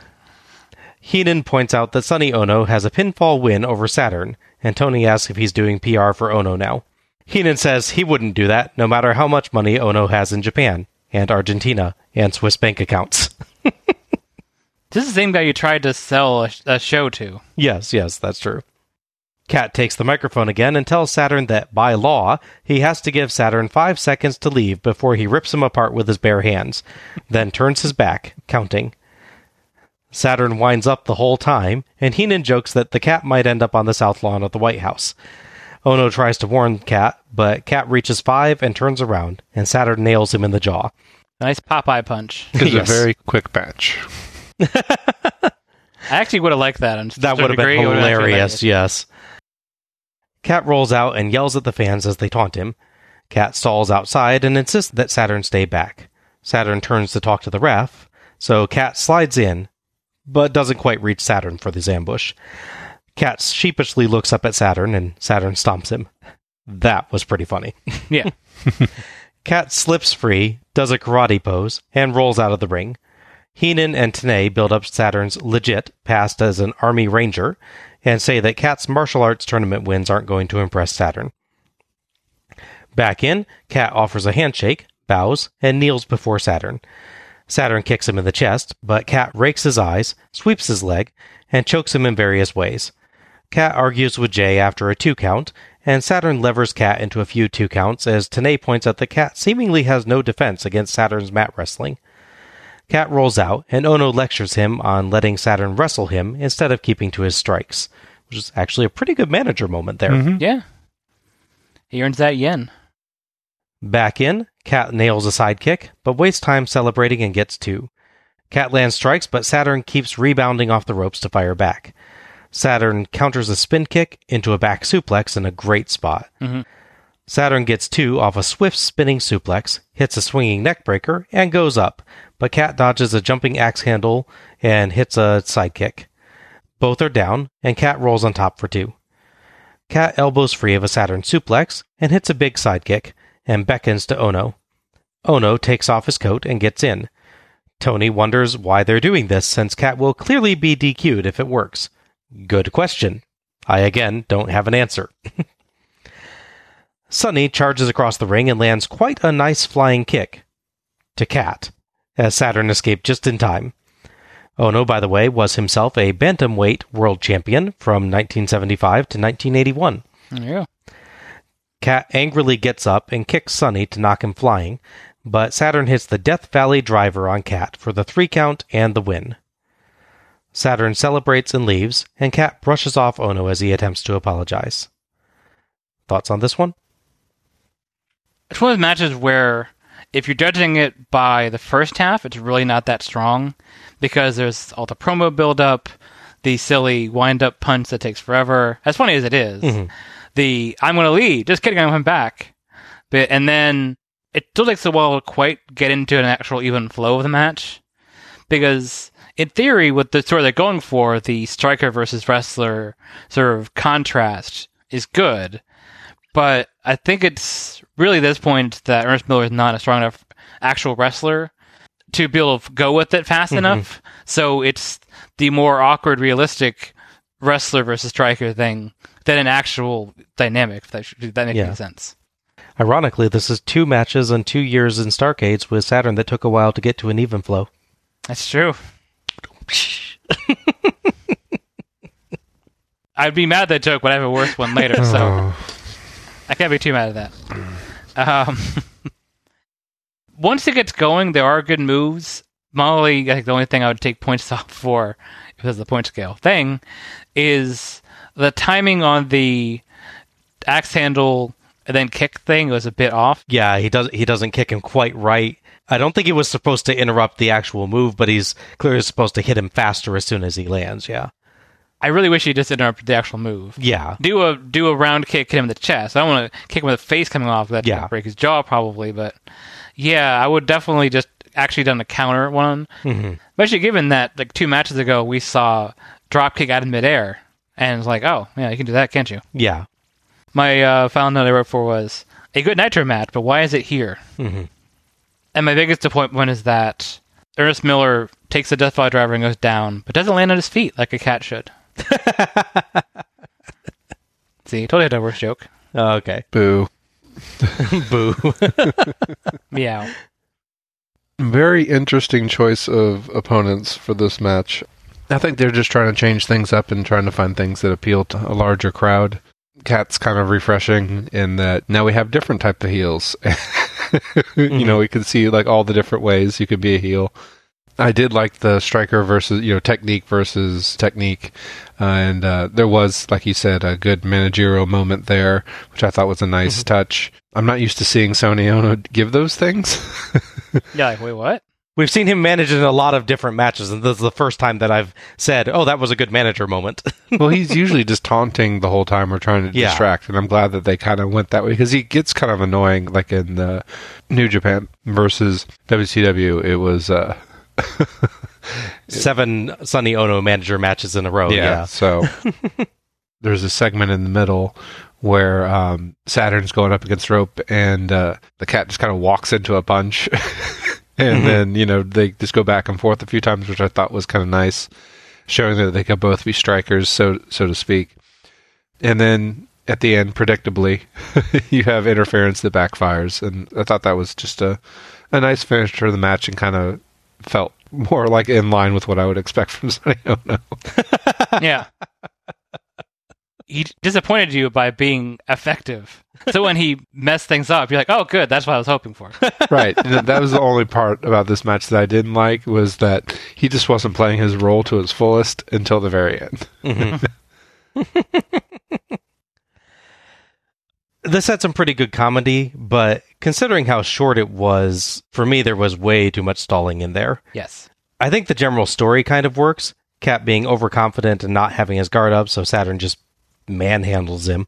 But once Cat gets his head in the game, he holds his own, until his temper brings about his downfall. It just feels a little weird to me just how outclassed Cat looks until late in the match. Heck, even to the end, the sidekick, which does look good, is really the only move that keeps working for him, which makes Saturn look kind of a little bit dumb. Third time the cat goes for the exact same kick, you should probably see it coming. If it helps, that would become his finisher. Yeah, it's the feliner, isn't it? Yes. Oh. That's the right reaction to that name. A proper Norman sigh of exasperation. Yes. I thought it was going to have something to do with like the tin roof.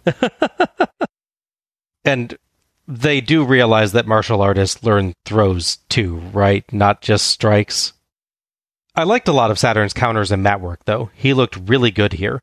But the match as a whole was just a little too slow and uneven for me. It did have fun moments, but not enough of them. Comparing the immediate future of these two is an interesting study of highs and lows. So the high point being Perry Saturn gets engaged in a lengthy, memorable feud with Chris Jericho, which are some of his more famous stuff. The flip side is Ernest Miller has very exciting feuds against wrestlers like Scott Norton and Disco Inferno. Oh, those sound like they'd be your favorite feuds, Al. Yeah. He has one more, but I'll mention that when the relevant person comes up as well. We go to the stage, and Mean Gene wishes everyone in DC a happy and prosperous 1999, again several days early, and brings in Ric Flair, who comes out in a great, sparkly silver robe. Good to see the robes again. Mean! Woo! My God! Gene! We have finally arrived! Woo! Ric Flair, very quickly, I'm going to get to the meat of the matter. Earlier on, we got the news the other horsemen have been barred from the building. They had to restrain Steve Mongo McMichael. He was taken away by officials. And apparently you've agreed to all of the stipulations, including not having the horsemen here and the fact that Eric Bischoff could have the NWO black and white here. Understand this. Bischoff today still runs WCW. He still calls the shots. I met with Arn. I met with Benoit. I met with Malenko. I told Mongo, it makes no difference. We're in the MCI Center. I don't care who's here. Bischoff gets his ass kicked tonight. Simple. I think you've got a lot of people that would like to see that. And me, Gene, when I say that we beat up Bischoff, I mean we beat up Bischoff piece by piece. We stomp his arm. We strangle his neck. We bite his fingers. Wow. We gouge his eye. Whoa. We kick him in the, you know it. We put the figure four on him. We squeeze it until the bone goes, gish. I've seen it. I've heard it. I've felt it. And with a little luck, but by the grace of God, you, my friend, will find out what it means to be a jet flying, limousine riding, kiss stealing, wheeling dealing, son of a gun, because tonight you're gonna bleed, you're gonna sweat, and you're gonna pay the price of wrestling tradition. Woo! The response of the Nature Boy Ric Flair. No horsemen in the building tonight. He and Eric Bischoff head on here tonight as part of Starrcade. Not really any surprise that Ric Flair cuts a very fun promo, especially when he loses his dang mind like this. Yeah. I really like this one. Flair does a pretty great job of still laying out the story's important notes in the process. Bischoff's still powerful in the company, and he's stacking the deck, leaving Flair without his allies, and Bischoff with plenty who could come to help him. Good energy and good storytelling. It's Ric Flair. Well, at least we're getting this instead of the promo package to build up the match. Oh, go. I hope they find that owl that they let in there. Just that intro for that promo is just like, oh yeah, here's the energy level dialed up to 11. Honestly, if it wasn't, if I was just listening to the words and then he didn't have the woos and everything else, I'm like, feels like he's channeling Ultimate Warrior. Yeah, It's completely bonkers. It is bonkers. As a promo. Yeah, absolutely. And so the noise that a bone makes when it's breaking is... I wasn't aware of that. I thought it sounded more like a crack myself, but Not from the inside, Bob. Oh, there you go. Okay. The ultimate woo-ear finally leaves the stage. My gosh. Oh, the ultimate woo-ear. That is awesome. Man, yeah, if Flair had been a face, there's a brief time they're both in the company together in WWF, that would have been great for the tag team. Oh my gosh, that would have been a terrific Ultimate tag name. Warriors. The Ultimate Woo-ears. Oh man, yes. Absolutely. We cut to a very lengthy video package covering the entirety of Eric Bischoff's NWO-related storyline from 1996 to 1998. This was very well produced, but it's longer and far more complete than it needed to be. It goes on for 3 full minutes before it even reaches Bischoff versus Flair. We see the Flair family again for the first time since Starrcade 1993. Lots of blasts from the past tonight. Their appearance doesn't go quite as well for them this time, with Bischoff beating up David and kissing Flair's wife Beth. It's quite a slick video package, and it does a good job of making Bischoff incredibly hateable, but only a quarter of its near 4-minute runtime is actually spent on building the match tonight. I was very annoyed by this one. Yeah, just think all that time they're wasting could have gone to that Saturn Ernest Miller match. Really made it come together. I mean, or something else on the show. Yeah, like do with the actual match it's building up, yeah. Yeah.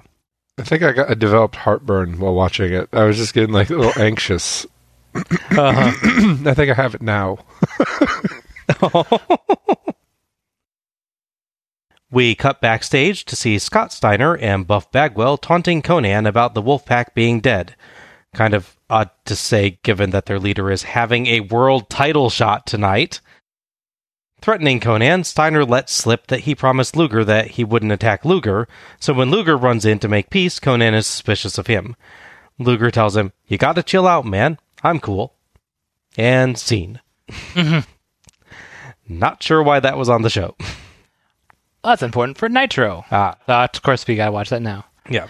I will say, in a few times, I'll say, in Steiner's defense, the point he's trying to make with the Wolfpack is that they're down 2 members from storyline and real life purposes at this point. Mm-hmm.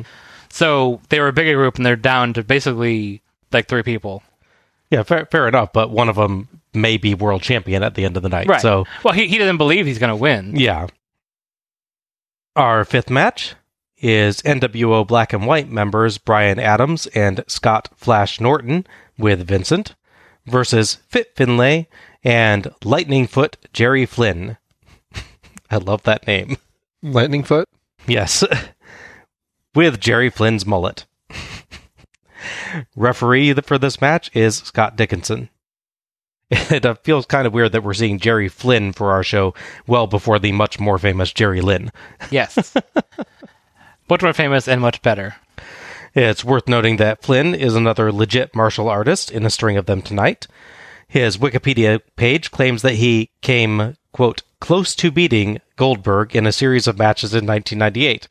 I got curious, so I took a look at several of them. I mean, sure, in the same way that one could get really close to beating a grizzly bear before being mauled. Okay, to be fair, he does land some nice kicks and get a hold or two, and I'm sure there's some matches that I didn't see, but still, no. He did actually get more offense in than Mongo, though. Oh, that's good. So. Seems like they have like a lot of new blood. I mean, they may not be new, but like a lot of first timers. Mm-hmm. Seems like they're just trying to, make a name for themselves. I think that's a good use of Starrcade for non-stars. I mean, Starrcade. Yeah. Yeah. It's like they don't have 4 different shows a week, and you can promote them other places. A star is made. There you go. In Starrcade. They mistook it as Star Made instead of Starrcade, yeah. I get you. NWO theme count, 1. As the teams enter, Tony says that they've just received a note from the WCW Executive Committee informing them that the Goldberg vs. Nash match will now be a no disqualification match. Tenay says he noticed the committee was behind closed doors debating for a while today, and Heenan says Tenay was listening with a glass at the door. Tony wonders who pushed for the no disqualification stipulation. Bryan Adams has very strange facial hair with pointy sideburns that look like little arrows pointing to the sides of his mouth. Not really a fan of that. Why not? Well, it's for the ladies. He's like, hey, right here. Oh, okay. What? Yeah, you heard me. I thought it was for, like, directing food. It's a reminder for himself what he uses Hamburger? to eat. Oh, there we go. Yeah, the real problem until then, sticking the hamburger in his ear. Mm-hmm. Finlay does well against Adams. I gotta say, that was one of the weirdest comments you've ever made. Good, I'm glad. Okay. Hey, right here. There's arrows. Finlay does well against Adams to start, eating a massive clothesline, but returning his own jumping clothesline and elbow drop for 2. A missed corner charge lets Adams tag Norton, who beats Finlay up and hits a big power slam. Flynn saves with a kick. Finlay slaps Flynn's back as he's ducking back through the ropes, which apparently counts as a tag now. Okay. Mm-hmm. Norton blows right through a double clothesline from the 2 and clotheslines both down. Flynn dodges a corner charge and hits a spinning wheel kick, using the ropes to flip himself safely outside. Tenay mistakenly calls Flynn Thunderfoot instead of Lightningfoot. No one really cares. No, not really. Norton tags Adams. Flynn ignores a test of strength offer and hits kicks and chops, but Vincent sneaks in a blow from behind so Adams can hit a tilt-a-whirl backbreaker for 2. Flynn is reaching Luger-esque Valium levels here. Yes. Flynn counters a couple Adams punches with a hold and kick in a neat little martial arts sequence. Finlay tagged in, and he keeps up the attack with forearm strikes. Adams counters a back body drop attempt with a pile driver and tags Norton. He batters Finlay, getting 2 off a neckbreaker. Finlay tries for a tag, but Flynn stands there looking bored until he realizes what Finlay is doing and finally reaches out. Norton drags Finlay away and trades off with Adams to continue the beatdown, though Finlay does get 2 off a DDT. Punch to Adams' balls gives Finlay time to tag Flynn, and Adams tags Norton. Flynn lands several kicks and hits a neat spinning enziguri variant. Adams in with a double axe handle, but Finlay in to team up for a double clothesline with Flynn to Adams. Finlay and Adams brawl outside, and Flynn kicks an interfering Vincent, but Norton clotheslines Flynn and powerbombs him for the 3 count and the win. NWO theme count, 2. Tony calls this a big win. Really? It's not every day you beat Jerry Flynn. It's like twice a week you beat Jerry Flynn. Yeah. But not every day. I think he was just talking about Norton. But, like, it being a big win for Norton? Because Norton's big. Oh, okay. I get you. There's a weird blank second or 2 in the video as the replay ends. I'm not quite sure what happened there. Guess just something wasn't quite timed right. Yeah. Thoughts on this one? It's a decent match. The high points for me are pretty limited, honestly. I would say it's really just the moments where you see Adams and Norton really showing off their pretty legitimate power. Mm-hmm. Yeah. That said, it's a little weird that, as you mentioned, a pile driver is used and no pin attempted, and then neckbreaker is used and has pin attempted. Mm-hmm. It's like, that seems backwards.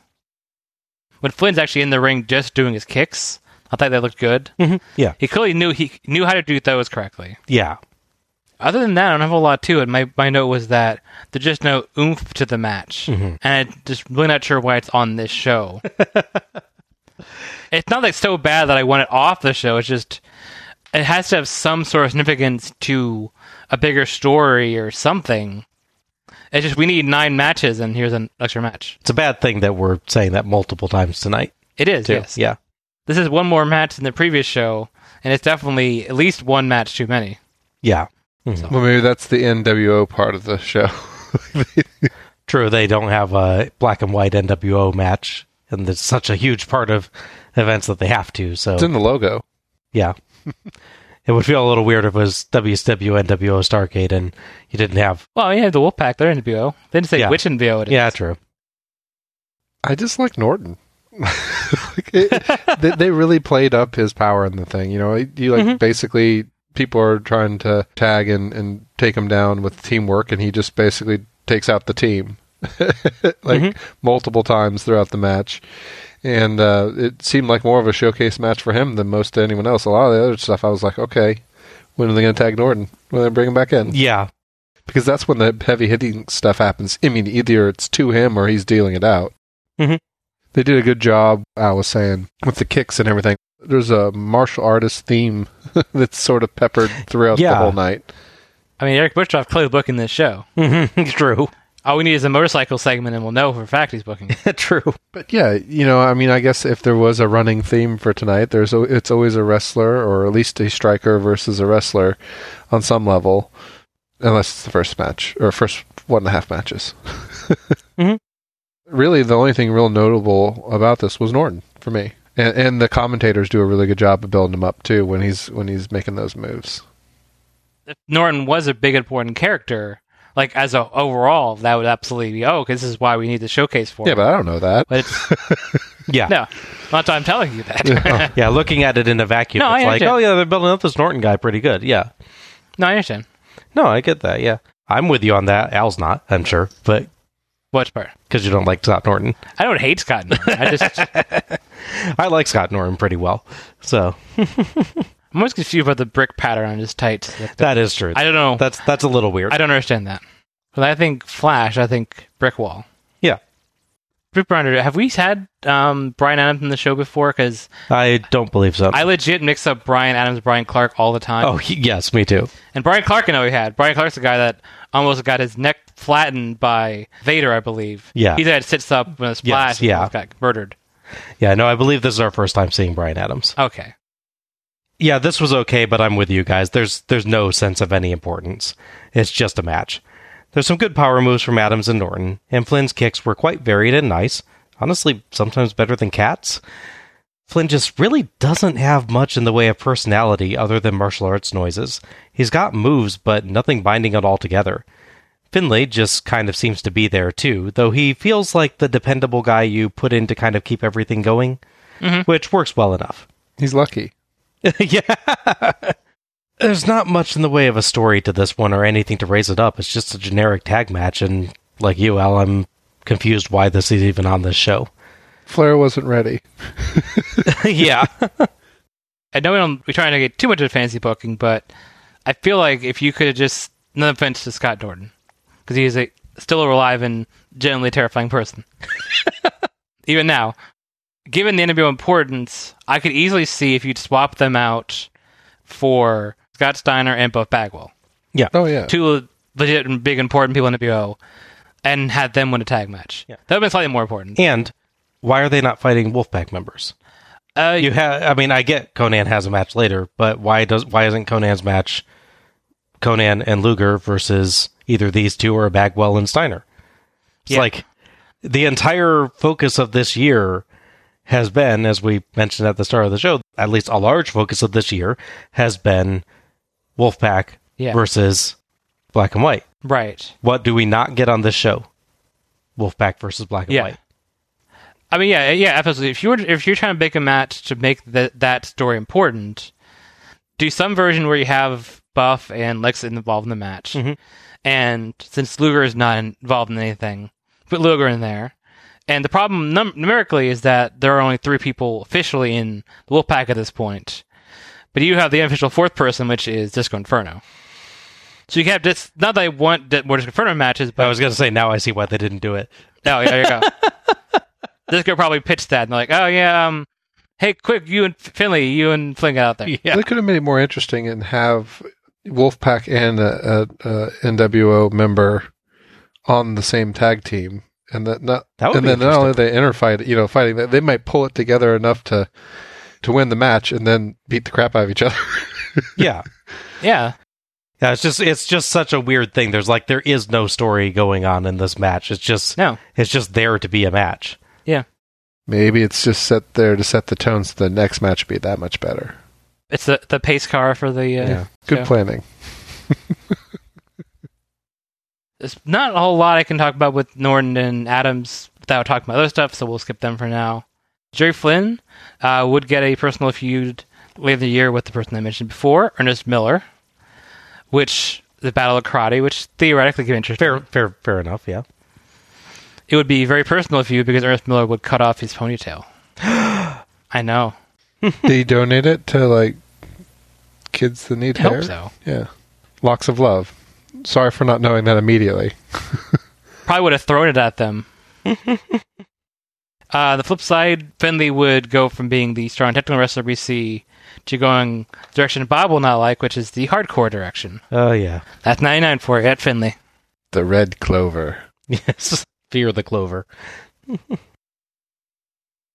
Heenan is just asking how we'd like to be a fly on the wall of Eric Bischoff's dressing room when Bischoff's music hits. Early, as we cut to Mean Gene Okerlund, who introduces, to our great surprise, Eric Bischoff. A totally different song starts up. Bischoff pokes his head out from behind the Starrcade logo and waves, then walks out with a big smile. He fakes wiping tears from his eyes. I do actually like the short hair and beard look for him. Yeah. Supremely confident. Look on the face, Dean. Oh, This thing goes much further than the NWO Black and White, NWO Hollywood, and WCW. This has gotten personal. Tonight, Eric Bischoff, it's you and Ric Flair. We know all about what's happened between the two of you, and tonight, it's got to stop. You're right, Gene. And before we go any further, I want to say to everybody here in Washington, D.C., and including the First Family, hi, Bill. Hi, Hillary. Hi, Chelsea. Ew. I just want to say that I am profoundly sorry for all of the pain that I know I've caused. Not only Ric Flair and his family, but wrestling fans around the world. I know I've caused pain. I know I have spoken untruths about Ric Flair, and I want to set the record straight here tonight. I am profoundly saddened by the decision that Ric Flair has made to participate in this match tonight. I feel badly for his family. Most of all, I feel badly for Ric Flair, because clearly here is a man that is pushing himself beyond his physical abilities. This is a man that each and every one of you should stand and cheer for, because he is overcoming singularly the biggest obstacle any athlete could overcome, that of a bad heart. The man suffered a coronary. No other athlete in any sport would do what Ric Flair is about to do tonight, risk his own life and his family's future by stepping into the ring with me. And there's one reason he's doing it. The man is broke. He's on his last leg financially. He needs the money. For you see, Ric Flair never saved a nickel. He never saved a dime. Out of the 104 years that he has been in that ring, he has never saved one nickel. Those jackets don't stud themselves. No, And when Ric Flair says he's a jet-flying, limousine-riding, kiss-stealing son of a gun, the fact is that Ric Flair paid for those jets out of his own pocket. Ric Flair paid for those limousines out of his own pocket. I, on the other hand, fly into a Learjet every Monday night.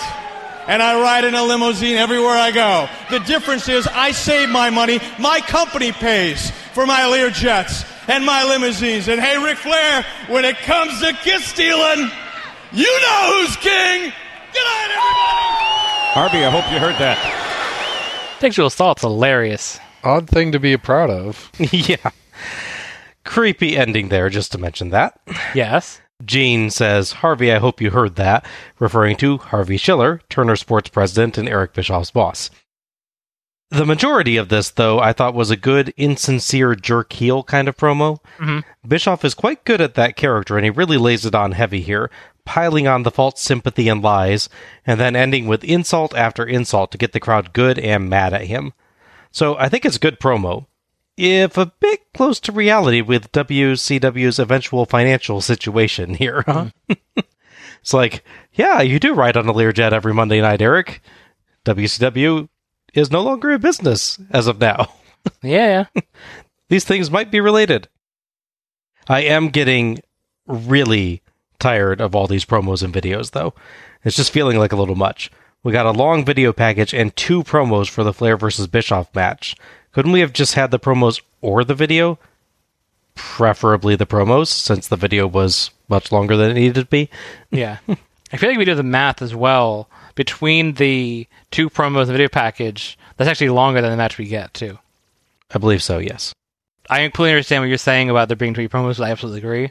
There's one thing in Tangent where I could absolutely have no problem with this promo, at least, which is he comes out for a match, tells him to stop music, and decides to do the promo on the way to the ring. Yeah. As opposed to having him separately enter the ring later. I can see that, yeah. Like Rick's already in the ring, and he's like, I feel sorry like for on you. the way to the ring, he's taunting him. Yeah, that makes sense. So we're not occupying any more time on the show. It's just, yeah. Yes. See, they got to learn good time management skills. Yeah. That's all it is. Absolutely. I wish he wouldn't reference Chelsea. That was weird. That was weird. He looks kind of like Doctor Strange, but like Dr. Creepy. I don't know the exact timing of this, but I'm pretty sure by this point, WWF has done a show where they supposedly had Bill Clinton at the show, which is just the impersonator. So, if kayfabe is to be believed, Bill Clinton physically attends WWF shows. So if you're calling him out, he's clearly not watching this show. Yeah. We're going to go one clown to another now, Tony says, throwing to a video package about the Jericho-Conan feud. Another video package. This is not doink. We see Jericho posing with a fake Conan, who he beats up and puts in the lion tamer hold. His security guy, Ralphus, holds a microphone for him to continue taunting Conan while he's holding the guy in the hold, which was creative at least. It's a short enough video, I guess, but did it really tell us anything other than that Jericho is fighting Conan? No, really. No. Nope. So, our 6th match is Chris Jericho with Ralphus versus Conan for Conan's WCW World Television Championship. Referee for this match is Billy Silverman. So, 1998 is a big year for Jericho in WCW. It's when he gets to really be the true heelish self he's clearly wanted to be for all his time. His early stuff in WCW, it's good wrestling-wise, but he's so stifled character-wise. He just smiles, he would just smile and cheer and then wrestle good matches, but has no character. Yeah. Now as a heel, his best work definitely happens there, for sure. He has a whole feud with Malenko, which we'll cover when we watch those shows, which is really strong. Off of that, he gets to win a couple titles, including the TV title, which he lost about a month before the show. It's in late November on Nitro, he loses it. It's when they're trying to build up the story where the Wolfpack is getting stronger. It's the show after World War III with Kevin Nash. Conan wins the TV title, so it's showing their direction going upward. Okay. Jericho, in response to losing the title, would bemoan the whole event, claiming it was a conspiracy, claiming there was cheating. He's arrogant, he didn't get his way, so now he's going to be extra heelish now. Which includes the previous Nitro where he attacks Conan and takes the TV title, which is why he comes out wearing it on the show. Which they do eventually explain. Okay. Jericho has a rock star kind of outfit, and his rather strange hairdo. Long hair, but with an extra little bob on the top of the head. I never quite got that look. He invented the Snooki hairstyle before her, way before her she did. Reminiscent of the Maho Magic Girl series, popular manga. I'm not sure that you want your hairstyle to be reminiscent of the Maho Magic Girl series myself, but, why not? You know. As you mentioned, Al, he's wearing the TV title even though Conan is champion. His WCW theme has been replaced on the WWE Network version with his WWE theme. I'm guessing it's a copyright or licensing theme, but it's funny. Yeah. Jericho grabs a microphone. Oh, for crap's sake. I like Jericho, but really? First and foremost, Ralphus and myself would like to wish all of the Jerichoholics a happy Jericho holiday. Okay, that got me. Jericho Hanukkah? Second of all, in a couple seconds, Conan, a.k.a. Baby Huey, is going to come out here he's going to start talking, and to be quite honest with you, I guess I'm just not hip enough because I don't understand what this guy is talking about. I don't know what rowdy means. I don't know what bowdy means, but I can tell you this. I am the man of the hour, the man with the power, the man too sweet to be sour. I am the woman's pet, the man's regret, the man with the voice, the Jerichoholic's choice. The choice of the Jerichoholics to be the greatest television champion of all time. And for gosh sakes, baby Huey, show some fashion sense, show some je ne sais quoi, like Ralphus and myself. Pull up your pants, because your drawers are hanging out. Daddy-o, thank you. Yeah. I, again, have no idea why we needed both this and the video package. You run video of Jericho cutting a promo, then Jericho comes out and cuts a promo. Yes. Why?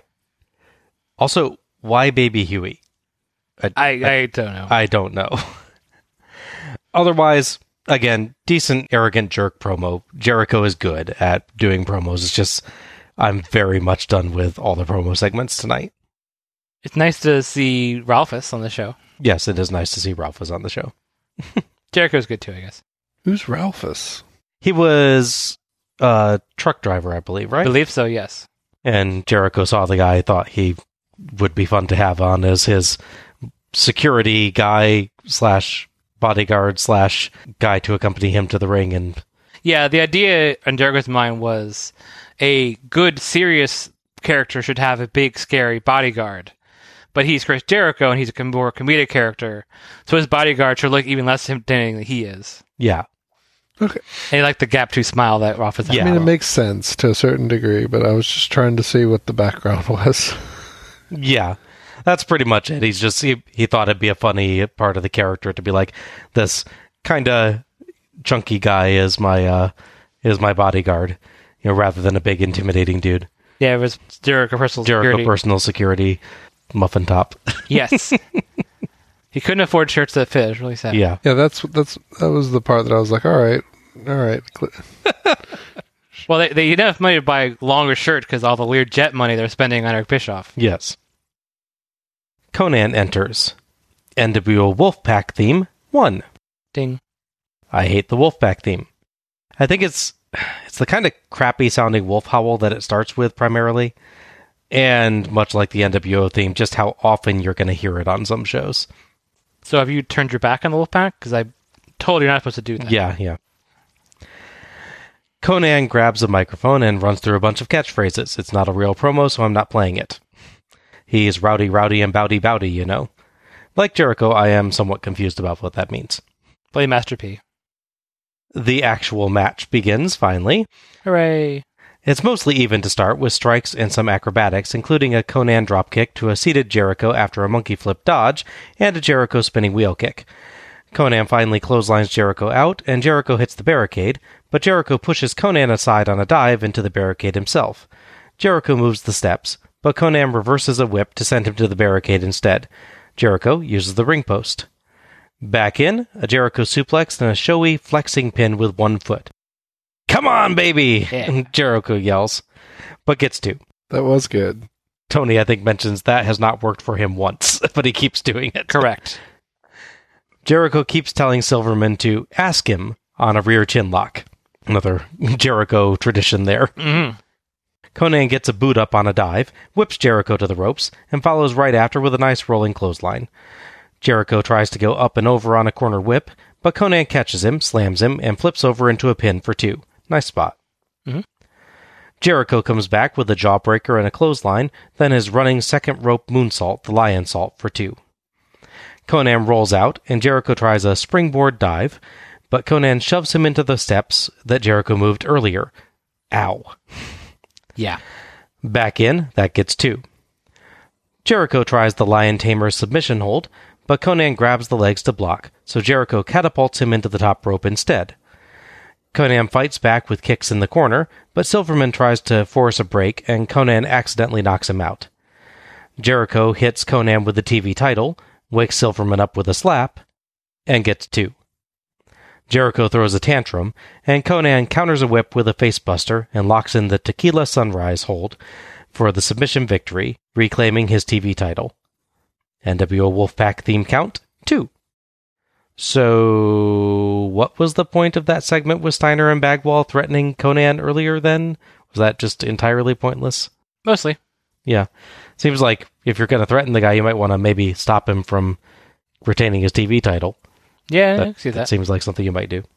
I know that's me like asking for interference, but just like if you're setting it up, you might as well do something with it. You could have them try to interfere and have it work. Exactly. Yeah. Like Luger stops him or something. Yeah. Thoughts on this one?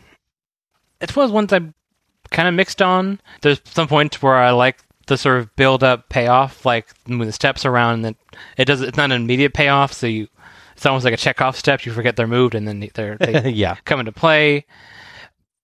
The other side, though, is, I don't know, there's not a lot of heat to this, for me. Jericho does play a really good heel, don't get me wrong. That's always been his strength. Yeah, I'm doing the posing taunt and, the yelling at the ref and stuff. His character work is 100% on point. It's just the two of them, I don't know, they don't have the dynamic I was really hoping for with the Jericho match. It's not bad, it's just okay. And I don't know. Maybe because it's Jericho, I'm expecting more, but I don't know. It was okay. Definitely Jericho's the high point of that. Taking away from Konnan, just his character shined more, whereas Konnan is more reacting. Mm-hmm. Other than the promo, obviously. In the match itself, he's just babyface guy fighting to the match, where Jericho slips in these little moments where he taunts the crowd or does his pin and everything. Mm-hmm. His is a more complete, interesting character to me than Konnan to this point. Yeah. That's all. Yeah, I don't think there was great chemistry between the two for the match. I think that was more in line with the pacing, though. Mm.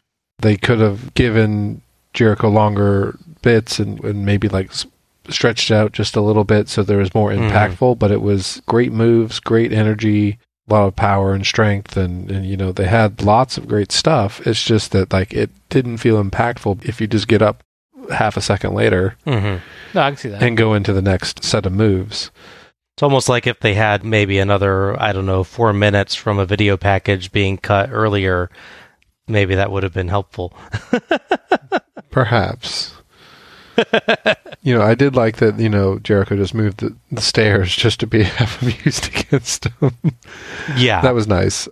No, I think that they did decent performances, but they could have done better with pacing, and video package may or may have not been part of that.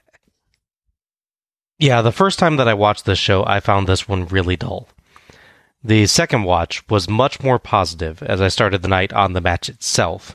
I think the collection of promos has just put me in a really bad mood. Yeah, I see that. Yeah. Being able to view the match alone was much better.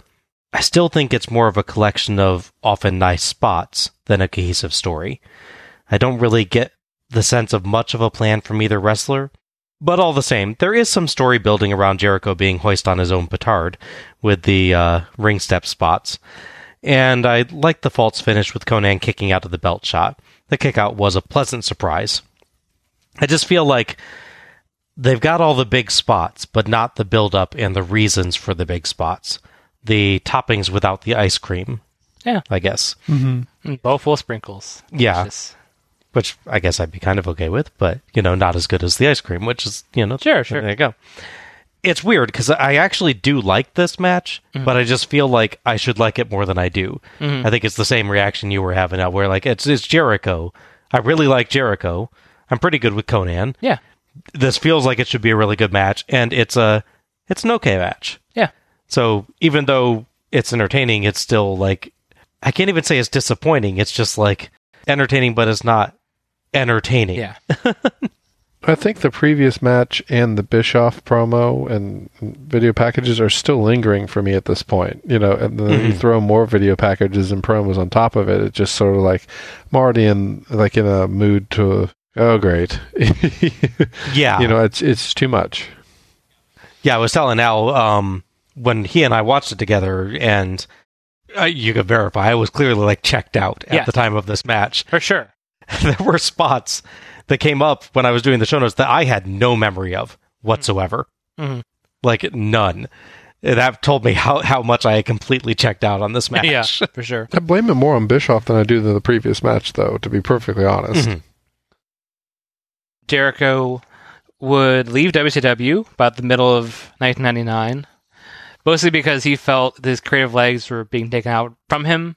He tried to start a feud with Goldberg, which nobody would help him with, basically. Goldberg refused to even acknowledge it, which temporarily makes sense, but there's never the payoff it should be with Goldberg beating him up properly.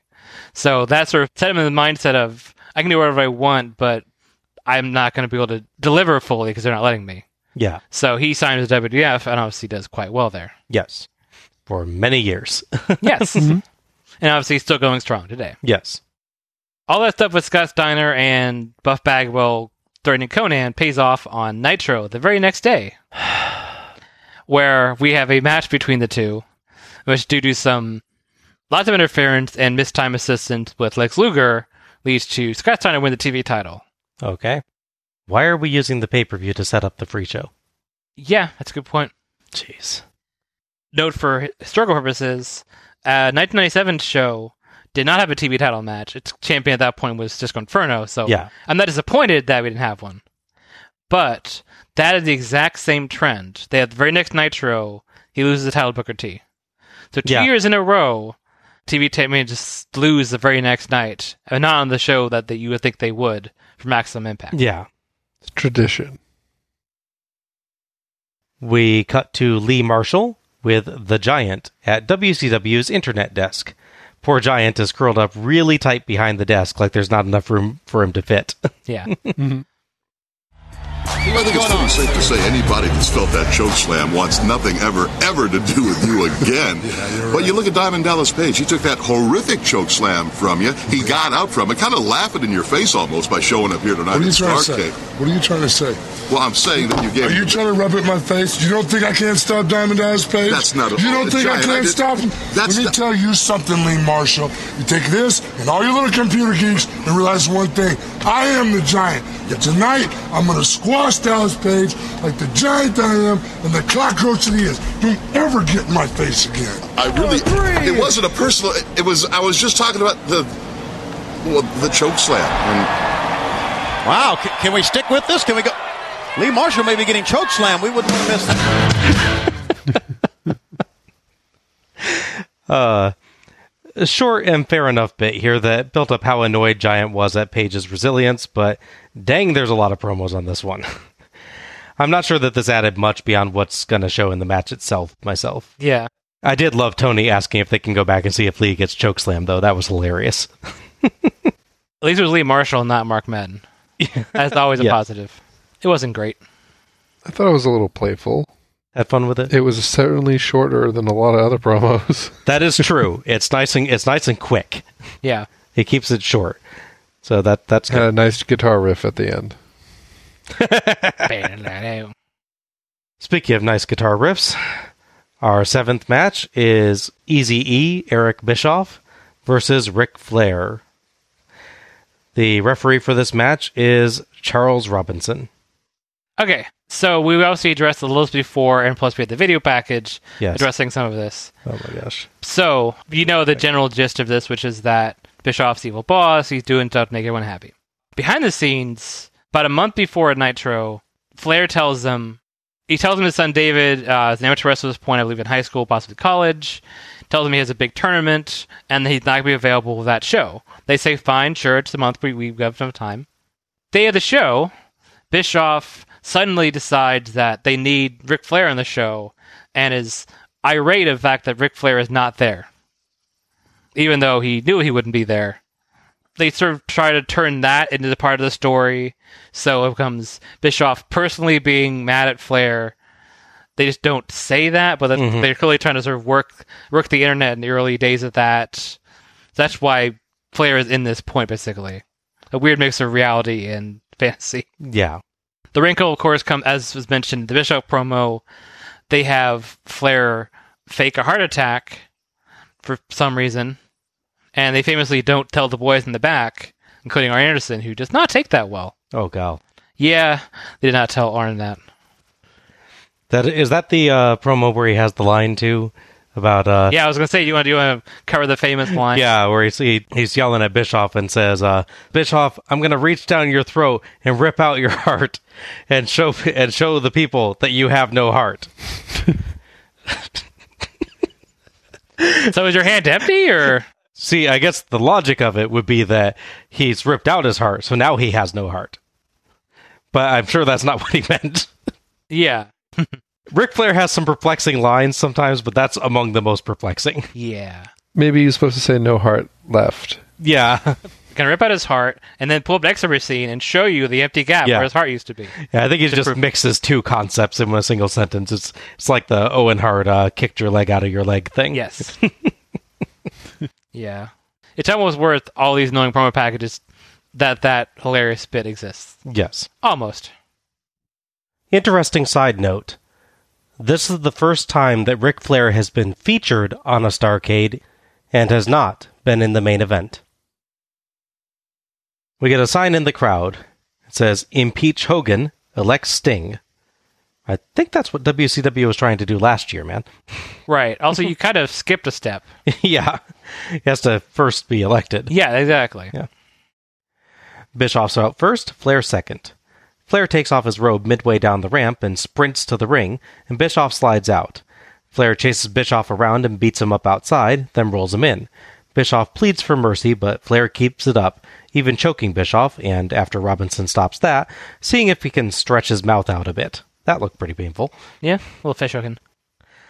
Some kind of confetti seems to be falling from the ceiling for some reason. I'm not sure why, when it started, but it keeps going for quite a while. Yeah, it's like the tiny squids from Watchmen. They just sort of fall from the sky whenever. Flair continues the destruction of Bischoff. Bischoff tries to gain some time by claiming that his knee is hurt, but Flair just starts abusing Bischoff's knee then. When Flair puts Bischoff's leg on the rope to continue the attack, Robinson makes him break, and Flair turns to him, leaving himself open for a Bischoff kick to the head. Flair rolls out, and Bischoff celebrates before following to ram Flair's head into the barricade. Flair blades. That was fast. Shocking. Bischoff takes over in the ring with good kicks and bad punches, but a Flair punch to the balls turns the tide. Tony says that Flair should do it again. Flair does. DQ? Nah. Flair rips Bischoff's shirt off. We don't need to see that, Tony says. But Robinson tries to force a break on corner punches, and Flair knocks him aside. Robinson is down as Flair props Bischoff on the ropes, gets a good run-up, and kicks him in the crotch. Tony jokes that Flair will be punting for the NFL. Flair belly-to-back suplex, and he asks the crowd if they want more. They do. Flair stalling suplex and figure 4 leg lock, but Robinson is out. Curt Hennig, in nice blue suit, runs down and slips Bischoff some kind of object, and Bischoff slugs Flair in the face with it, then wakes Robinson and slumps onto Flair for the 3 count and the win. Bischoff holds up his hand in victory, object still there, and a dazed Robinson tries to get a look, but Bischoff quickly snatches the object with his other hand to hide it. Hennig pulls Bischoff out of the ring before Robinson can recover enough to look. Thoughts on this one? My note was it was a messy but structured brawl. Because there's definitely a story, which is that Ric Flair just wants to beat up Bischoff. They eventually get to the middle point where Bischoff gets to do his kicks, which they got to with the previous year's show. And obviously we have no Scott Hall because of the whole storyline where Scott Hall's kicked out of the NWO. I think my issue is there's both 2 issues. First off is Bischoff really doesn't have much at this point. Like I said, his kicks are okay, but it's definitely not enough to sustain you, as we've learned from previous people on the show. His kicks are just not enough, and his aren't as good as... Yeah, the martial artist string continues, by the way. Yes. He was good at skipping. That's true, yes. He doesn't have much to give, both like stamina-wise, and his offense is not that great. And Flair's good, but I don't know, it doesn't feel like truly passionate Ric Flair. It feels like Flair's doing the moves he does. Vaguely in the sequence he does, you got the side he blades, the suplex, those figure 4. Weirdly, for a match that's built around him being passionately angry and defiant, I just don't feel that other than him just saying it. Yeah. Well, the jump in the beginning when he was like ran down the ramp and went in felt like it was going to be a great intro in like that he was passionate, but it kind of waned. Exactly. Yeah. So other aspects. So Charles Robinson is known as being a big Ric Flair fan. I believe even at this point. I think that actually comes a little bit later. I mean, not the full thing where they're actually aligned together. That's definitely later. But I just find it a little funny that Charles Robinson is being the referee in this match that is designed to be against Flair, and he gets picked for that. It's like they have another famous crooked referee they could use for matches like this. And to go the NWO, why weren't they involved? The whole point is to get the Horseman not able to help, and he gets his kicked for 5 minutes, and then one guy helps him out. Yeah, and it's Kurt Hennig. Yes. Who, I believe, had been, like, absent for a while and then just comes back here. I believe that is the case. Yeah, where rather than any of the other NWO Black and White members that we know are there, like Bagwell and Steiner, were backstage for some reason but aren't out here. Yeah. You'd think that you could have made a bigger thing of it, yeah. Yeah, exactly. And my other note was the cheap finish is sadly expected. Yeah. One of the few matches I've seen Flair like being okay with the loss. No, I thought it was a decent premise, and it started out pretty good. You have Bischoff doing this sheepishly, leaving the ring and walking around and pretending he's hurt and doing everything. So, there was a nice narrative, but really it's like heel versus heel overall. I didn't think that Flair really played up the face more. He's kind of at this stage, he's the heel that you love anyway kind of thing is Flair's gig here. He's just such a traditional figure in wrestling that no matter what he's doing, the crowd loves him. Yeah. So even though he's very much doing a heel act with the punching people in the balls and kicking them in the balls and doing anything else would seem weird. Just the crowd still treats him as a good guy. Yeah. But it's one of those weird things that happens in wrestling sometimes. Yeah. So it's like even later Ric Flair, like in WWE rather, when he would come in, he'd be the good guy and the villain would be beating him up, like doing actual moves and strikes. Then he'd punch him in the ball, the ref's distracted, and they're like, yay! And everyone's like, oh, that Ric Flair. He punches people in the dick. Yeah. It was also one of those weird things where usually they do a good job of like keeping the camera back and like giving the announcers the ability to be like, oh, he didn't have anything, But they like zoomed in on Bischoff's weapon and he's like, oh, I'll poorly switch this from one hand to the other after everything's done. I thought that was just... I wasn't sure if that was a bit they were going for at the end or if that was a near botch, but... I thought it was a bit. He at least did kind of very quickly grab it, which was kind of nice, but... He should have turned the crowd like the last object he used to cheat. Yes. Here you go, guys. Wee! I knew there was going to be some sort of foul play to finish the match, though, given the characters. But I honestly wasn't certain who was going to win. The crowd reaction for Flair is great, and I appreciated that this largely kept to the template from last year's Bischoff match. His kicks can be strong, but he's not going to do enough sustained damage with his offense to take down Flair clean, just like with Zbyszko. Yeah. This one just didn't feel as well put together, though. Developments just seemed quite sudden, like Flair blading after literally one kick and a single knock into the barricade. I mean, I know it's Flair, he bleeds all the time, but that felt really fast. Yeah. You do still always get a story with Flair. With the figure 4, he can just start working the knee to give the match some direction, so that's good. This just, like you guys were saying, this didn't feel like a hate-filled blood feud kind of match, despite Flair nailing Bischoff multiple times in the crotch. The personalities are there, but they're not turned up to 11 the way I thought they would be. It's a little more aggressive and angry than normal, but not a lot. I really would have preferred a Flair win given the storyline here. It just doesn't feel like Bischoff should be getting away with all the things he's done.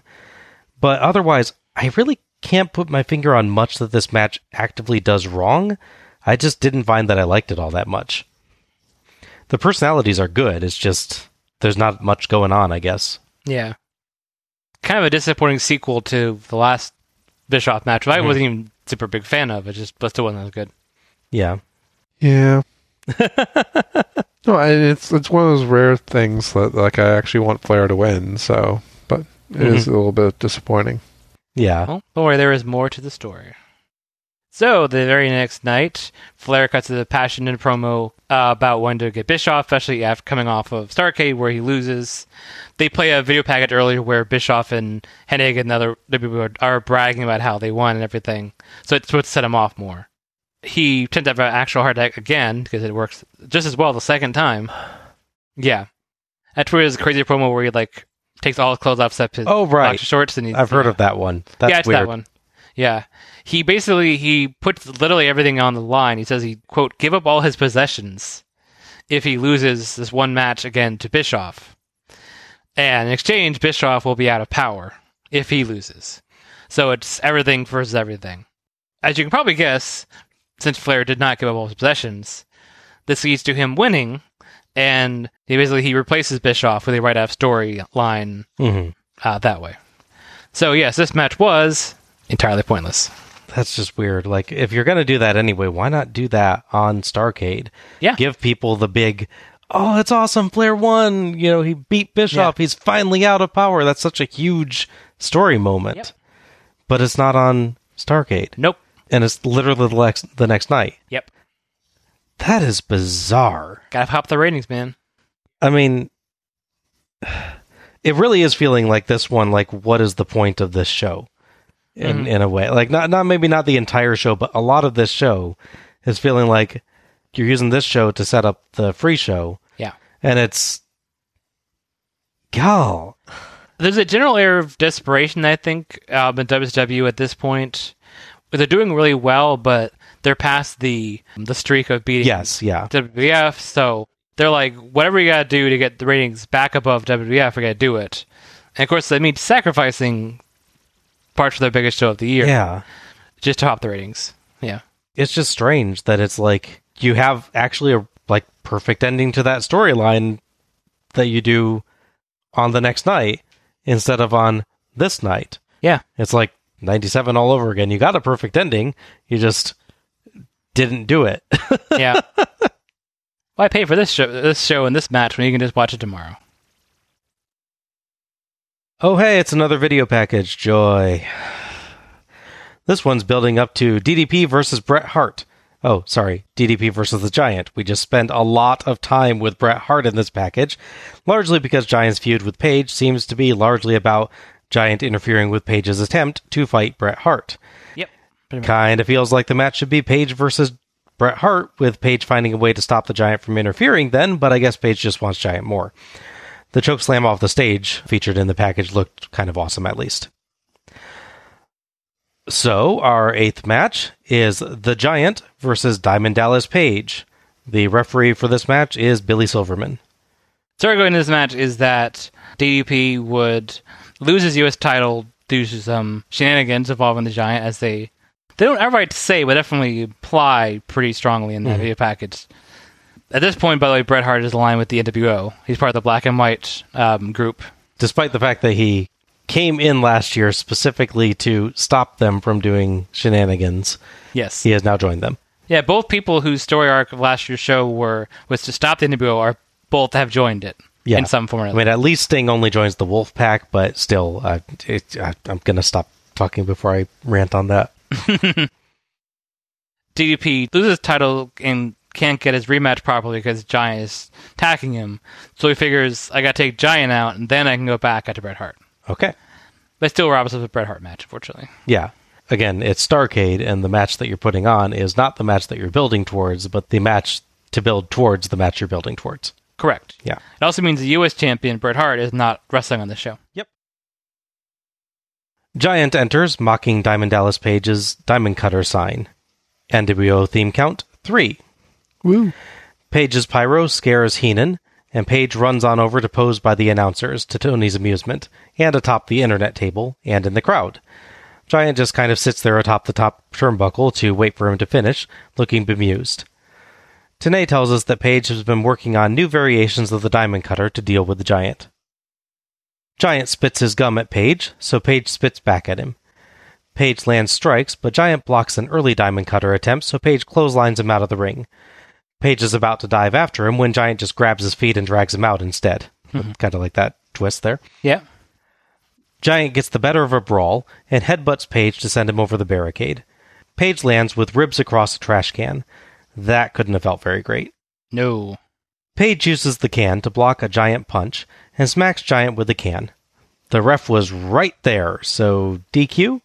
Nah. We're good. Giant flings Page to the steps for about a .4 Cena. Yeah, pretty good. Giant rams Page into the ring post a couple times, then hurls Page over the top rope back into the ring. That looked cool. Yes. Back in, Giant methodically assaults Page's leg and earns several 1 counts off a leg lock.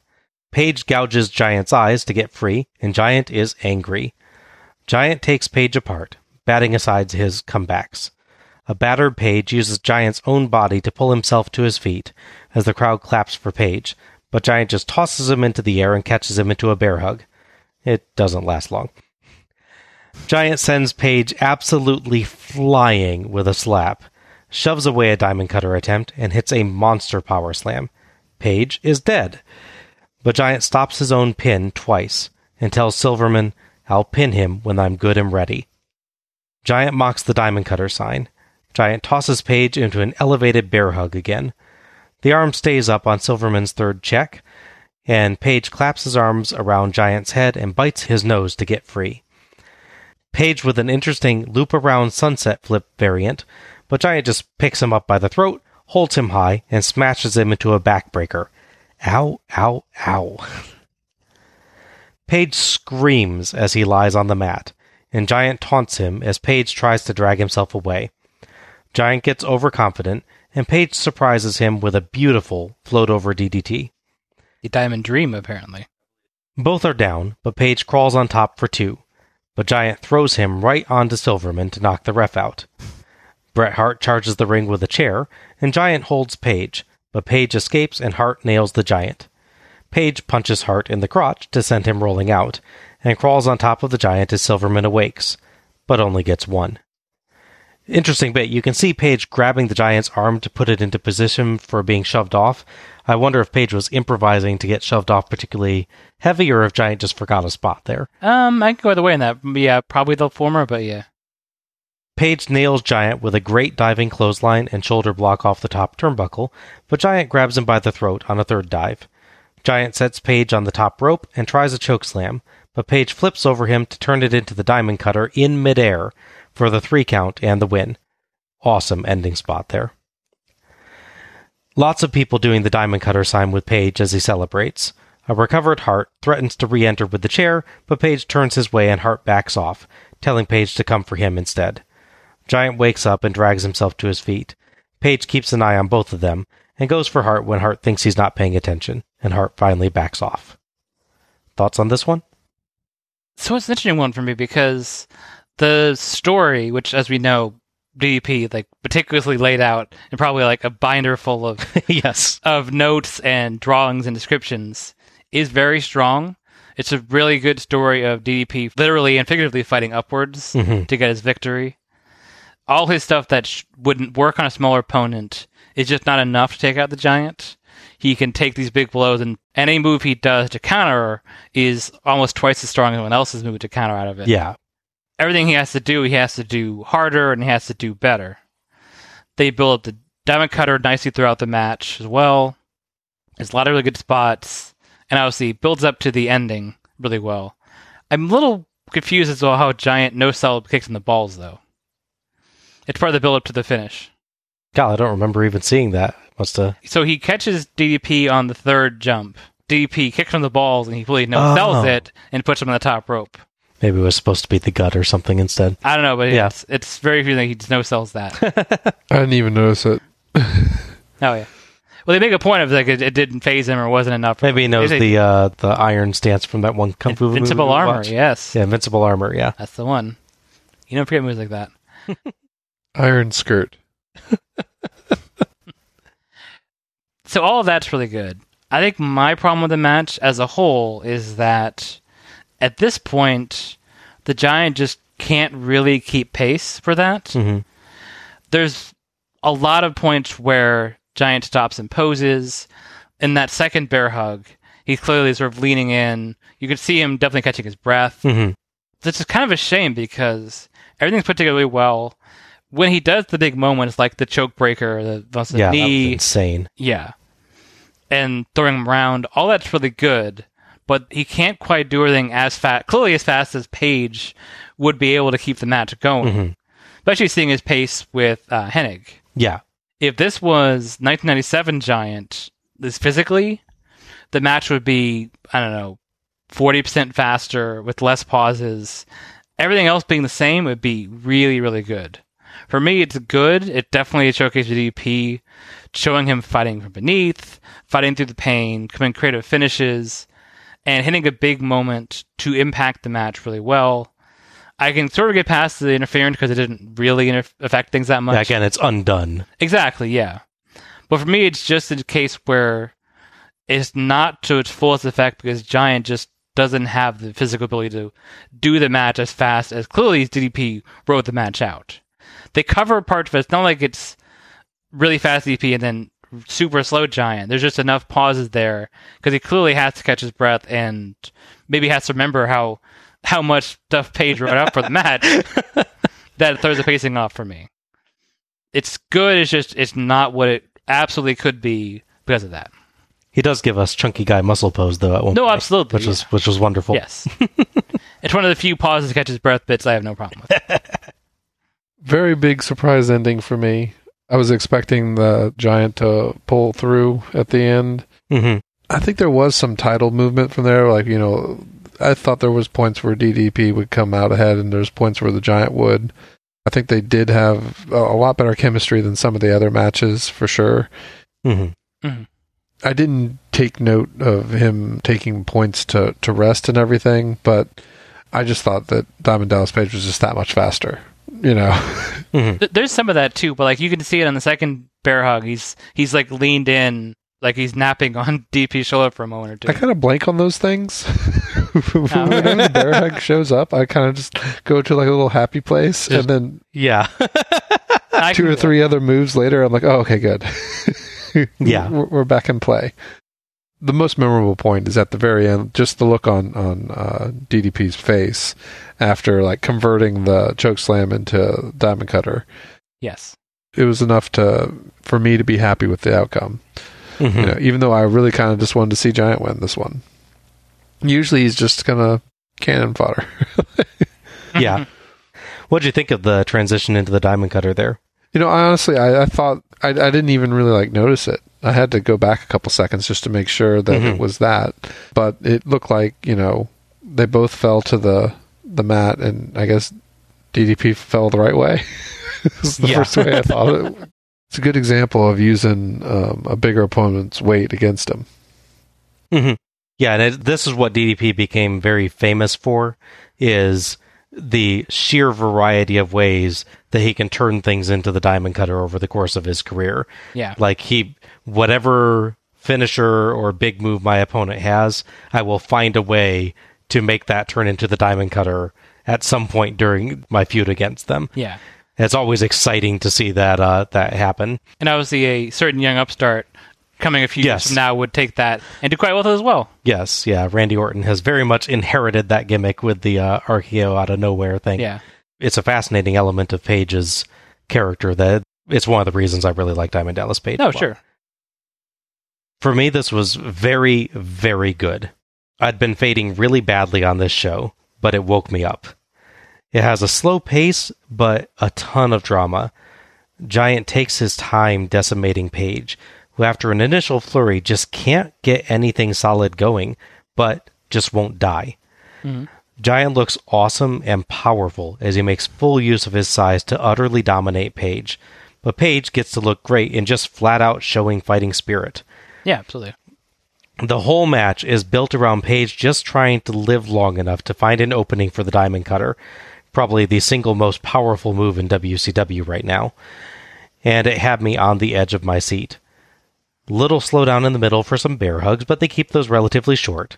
The rest of this match was Page making Giant look like the biggest and most powerful ever, and expertly using that to get the crowd's sympathy.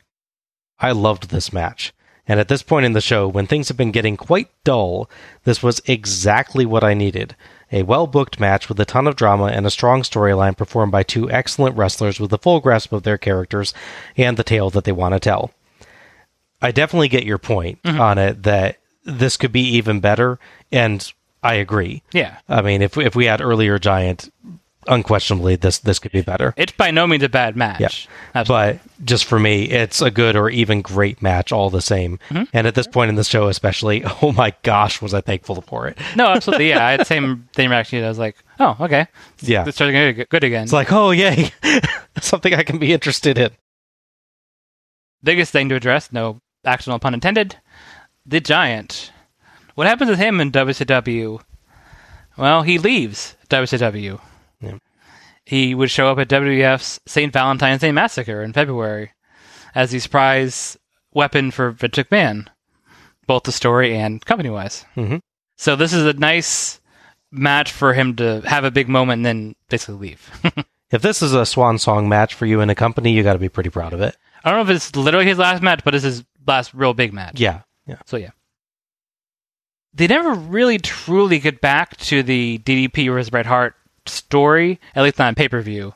It's kind of a shame. Yeah. Because this is like him beating Giant to get to him, but then... Right, yeah.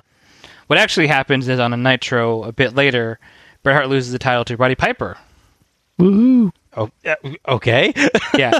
I note a scant 7 years and 1 new hip after their famous battle at WrestleMania 8. Oh my gosh. So the trade-off is DDP does not get his big shot against Hart for the U.S. title because it goes someone else, but his fortunes do improve quite a bit in April. That's all I will say.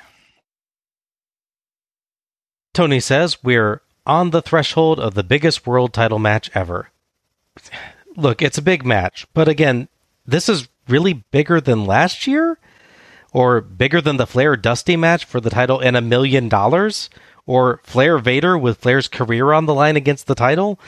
Oh my gosh. Well, and even if you're accepting the condition they put on at some point, which is the biggest world title match this year, you still have the famous match, the Georgia Dome, with Goldberg unseating then champion Hulk Hogan. Yes. While still U.S. champion, by the way. People won't forget that. Yeah.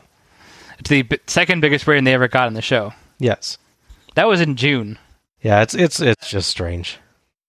And Goldberg's streak is always on the line. So correct. It was on the line when he won the title the first time, yeah. Mm-hmm. Yeah, it was on the line when he had a match against DDP for the title at Halloween Havoc. Yes. You know, it does. I don't get that line. We get the weird not in memoriam video package again, and then it's time for the main event. So our final match, thank goodness, is Kevin Nash versus Goldberg in a no disqualification match for Goldberg's WCW/NWO World Heavyweight Championship. Referee for this match is Mickey J. So as they've hinted at through confusing video package and commentary throughout the show, Goldberg and Kevin Nash died, went to heaven, and came back to fight for the title. Correct. They did good enough to get the second chance on Earth and then fighting for the title. No, the big story throughout 1998 is the two factions, both one in control and one in power. And of course, the problem is that the world title is held by Goldberg, who was undefeated. Yes. That leads to World War III, arguably the weirdest, most complicated match they've ever booked in WCW, which I'll look forward to that when we do the series on that. I am not looking forward to writing the match recaps. Kevin Nash wins the World War III match, the last one they do, thank God, and gets his shot to, once again, gain control, gain powers, lead the NWO Wolfpack in this case, by defeating Goldberg. Michael Buffer kind of oddly describes this as a mandatory match, which I guess is because of the World War III thing, probably, but still, if a match is on the card, isn't it always mandatory? Though I guess last year kind of proved that wasn't the case several times. So. Well, and Kevin Nash's match was definitely mandatory before he just didn't show up. Never mind. Point retracted. Buffer seems to take special joy in doing a particularly elongated, "Are you ready?" tonight. I'm glad he's having fun. Nash is out first. NWO Wolfpack theme count 3. Weird line in Nash's intro from Buffer. Although he is a native of Detroit, Michigan, his accomplishments and glory for professional wrestling make him a citizen of the world. What? Huh. No, really, what? I kind of glossed over that. Yeah. Every watch the match, I just glossed over that. I mean, like they have like diplomatic immunity, or what are they trying to say? Yeah, I don't know what the heck. I was more stuck on him being listed as a founding father of the NWO. Yeah. Which is accurate, but it's a weird way to say it. But weird way of saying it, yeah. It's probably because they were in Washington. Yeah. Nash signals that he wants the belt. Obviously. We get the full Goldberg entrance this year, with him walking all the way from his locker room, flanked by security, signing an autograph for a kid, and finally arriving on stage. He takes it a little close to the Starrcade symbol and nearly bonks his head, but makes up for it with his awesome stand in the midst of his spray of pyro. It always looks cool. Buffer says that he's defeated 174 consecutive opponents without a loss. The rest of the show, they've been saying 173. Maybe one of the 173 wins was against two guys? I don't know. One of them was especially heavy, so... Okay. Was it Roadblock? Yeah, probably. Buffer calls the world title the WCW/NWO world title. That's why I've got it that way in the intro. I didn't realize that was ever a thing, but I guess that's the branding this year overall. So it was like they spray paint half the NWO That would be hilarious. Goldberg hands the belt to the ref, and Nash takes it for a moment to try it on, and smiles tauntingly at Goldberg. But his expression turns very serious as the bell rings, which Tony points out. The arena looks like it's in the midst of a deep fog with all the lingering smoke from all the pyro. It's a scary match. Mm-hmm. It's not Halloween Havoc, come on. Dueling poses to start. Nash gets cheers and booing, and Goldberg just gets solid cheers. Nash acknowledges the disparity with a nod to Goldberg. They test each other's power to start, locking up and wrestling around the ring. Goldberg proves the stronger by easily lifting the taller Nash for a backdrop to escape a side headlock, and Nash rolls out of the ring. We get a quiet Goldberg sucks chant from Nash fans, and a much louder Nash sucks from the Goldberg fans. Back in, Nash hits a knee strike to take control, and lands punches, knees, elbows, and forearms, but when he tries a boot choke, Goldberg takes him down and batters him with punches and his own choking. That escalated quickly. Yeah. Surprising submission section as Nash tries a pretty good cross arm breaker, but Goldberg slips free and puts on an ankle lock. Nash gets the ropes, and Goldberg breaks as Heenan points out that Nash's height allows him to pretty much reach the ropes from anywhere but dead center of the ring. Not sure why that matters so much in a no DQ match, but good point anyway. Yeah, there's a thing where rough breaks still happen, rope breaks and all that. Yeah. It makes no sense. Goldberg takes over with quick striking. A monstrous punch knocks Nash down, but Nash pulls Goldberg into the second turnbuckle and stands on his neck, but breaks at a 4 count from Jay. Again, this is no DQ, so why? He's just very polite. Yeah.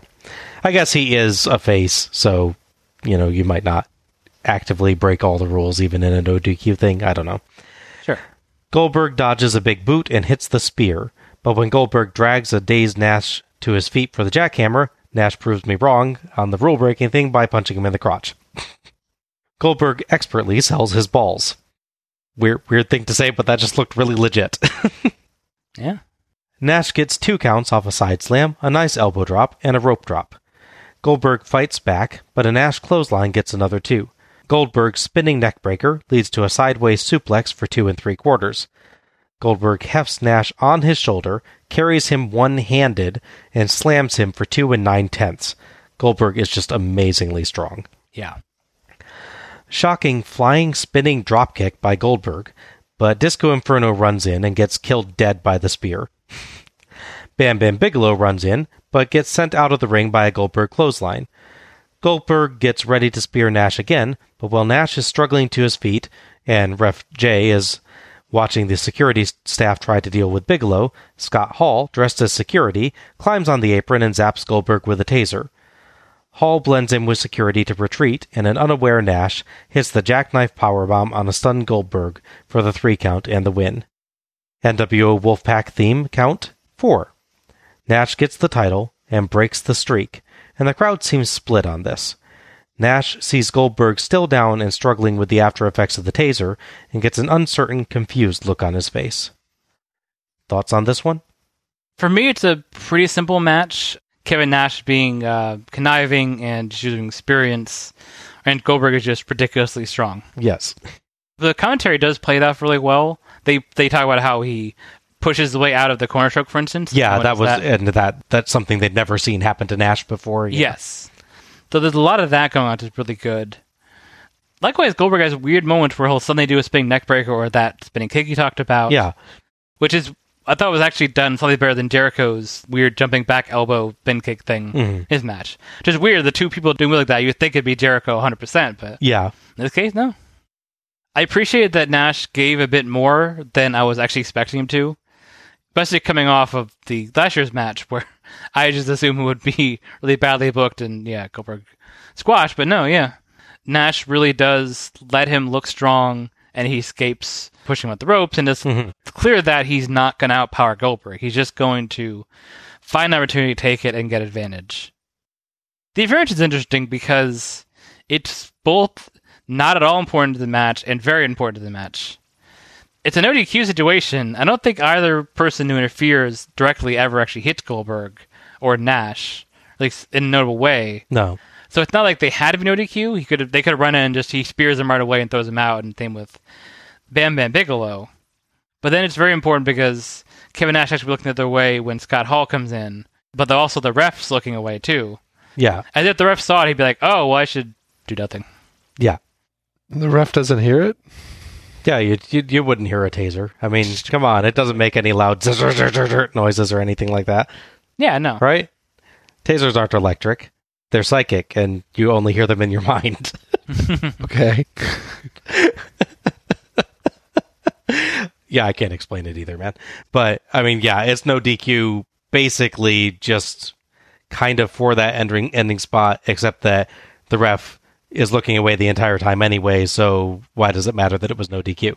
I was thinking of that tag match from '86 Starrcade. Oh, right, the Jayhawks versus the Russian team? Yes. Yeah, the finish is them hitting with the chain while the ref's back is turned, as if that mattered. Yeah. Yeah. But yeah, it's a decent enough match. It's nice back and forth.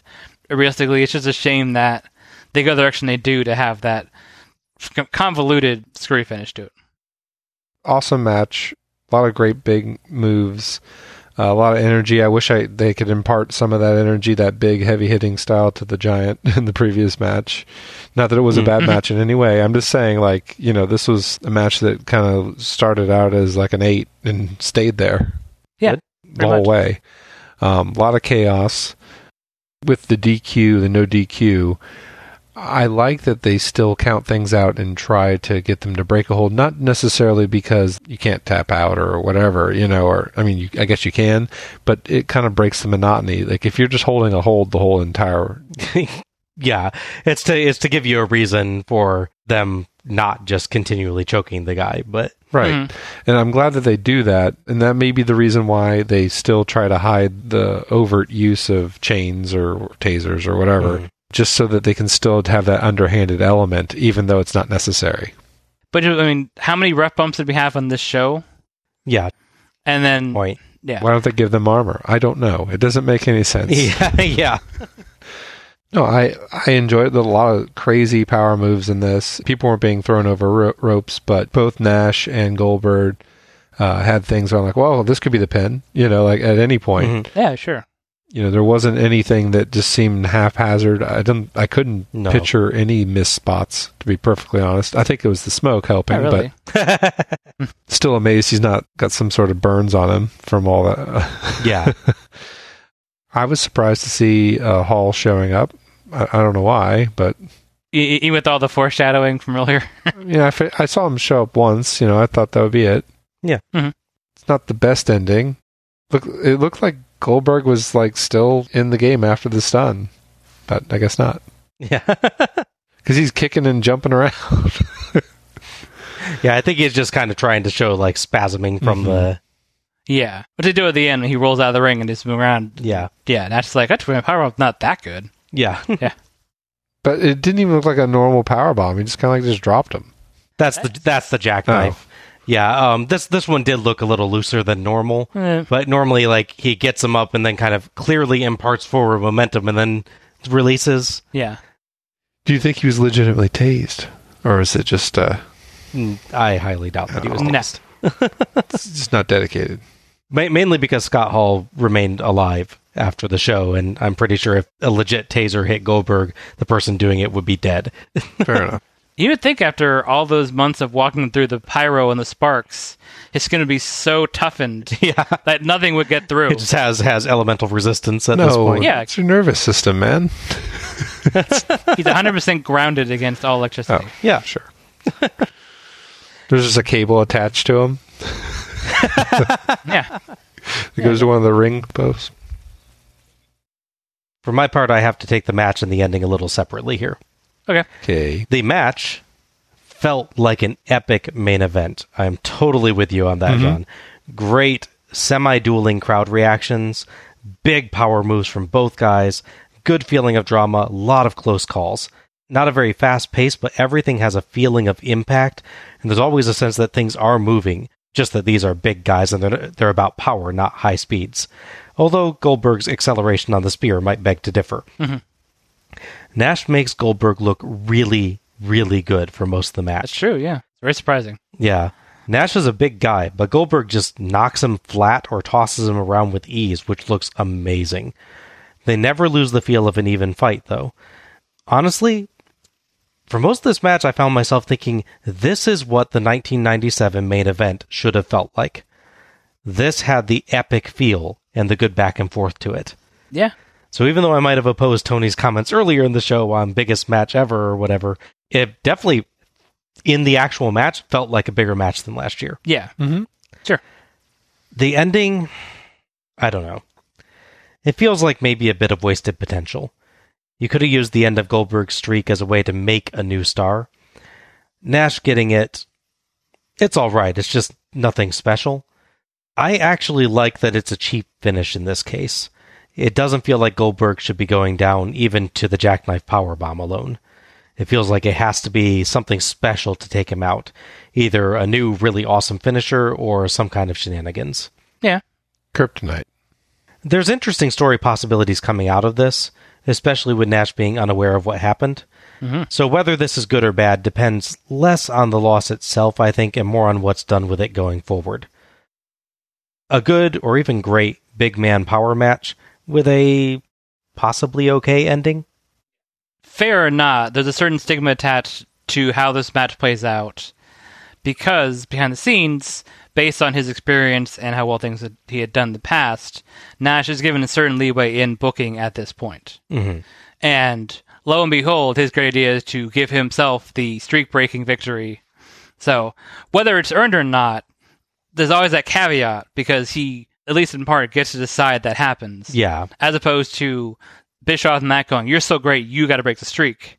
It's pointing at himself going, you're so great, you need to break the streak. And I can see that. I just feel like looking just at the show itself and what's on the show, it's not the way that I would have chosen to break the streak, but it's not a disastrous way to break the streak. No, sure. There's absolutely things you could do with this. Sure. Whether they do or not is another question.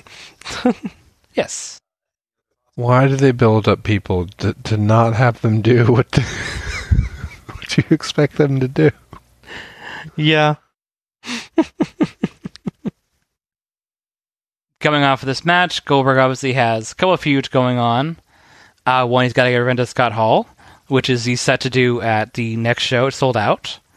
And there's the lingering Ben Bigelow keeps attacking him story, which gets resolved the month after that.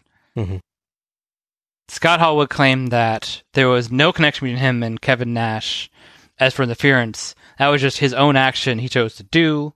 Nash would be upset by the idea that people thought he had some sort of plan. He is completely unaware. I have no idea how this happened. In fact, on the next Nitro, he's mad at Disco Inferno for interfering in the match and wants to punish him for putting a dark cloud over the match. He also, on that show, to sort of clear the air and prove that he really, truly beat Goldberg, he announces that he will put the title on line on the January 4th Nitro. He's going to defeat Goldberg once and for all, no questions asked. Feels like I've heard those exact words before on the prior year, though for something that was not directly booked. That is true. However, on the next Nitro, as part of the build-up, a very strange U-turn occurs. While backstage, Goldberg is accused of, quote, aggressive stalking. That was the rewrite they gave because the original thing he said no to. Who's aggressively stalking Miss Elizabeth, who, by the way, is not on the show anywhere. Yeah. But she's super important on the next show. Just go with that. So he is arrested on these charges and taken to the police station, which they make sure to point out is across the street. Like, literally, is an arena on one side, 2-lane, 3-lane road, police station. Now the big main event is off, so what are they going to do? I mean, Goldberg's being arrested and processed. Fortunately, a hero arrives. The now unretired Hulk Hogan. He claims that he's going to help the audience, and he will take Goldberg's place and give them the big match they deserve. So now it's Nash versus Hulk Hogan. Oh man, I was hoping Nash would just get arrested and then they could wrestle inside the police station. That could work. I can see a prison fight between the two. Yeah. Surprisingly, it's not a movie where that happens. It's close a couple times.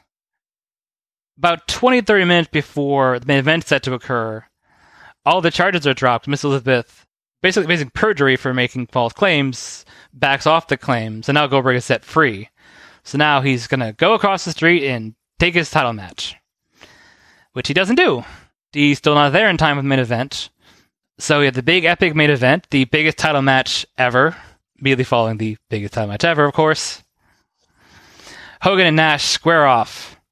Hulk Hogan extends his finger, touches Kevin Nash, who takes a massive back bump, and is pinned for 1, 2, 3. Kevin Nash stands up and laughs, and he is joined in the ring by other wrestlers, including Lex Luger and Scott Steiner and Buff Bagwell.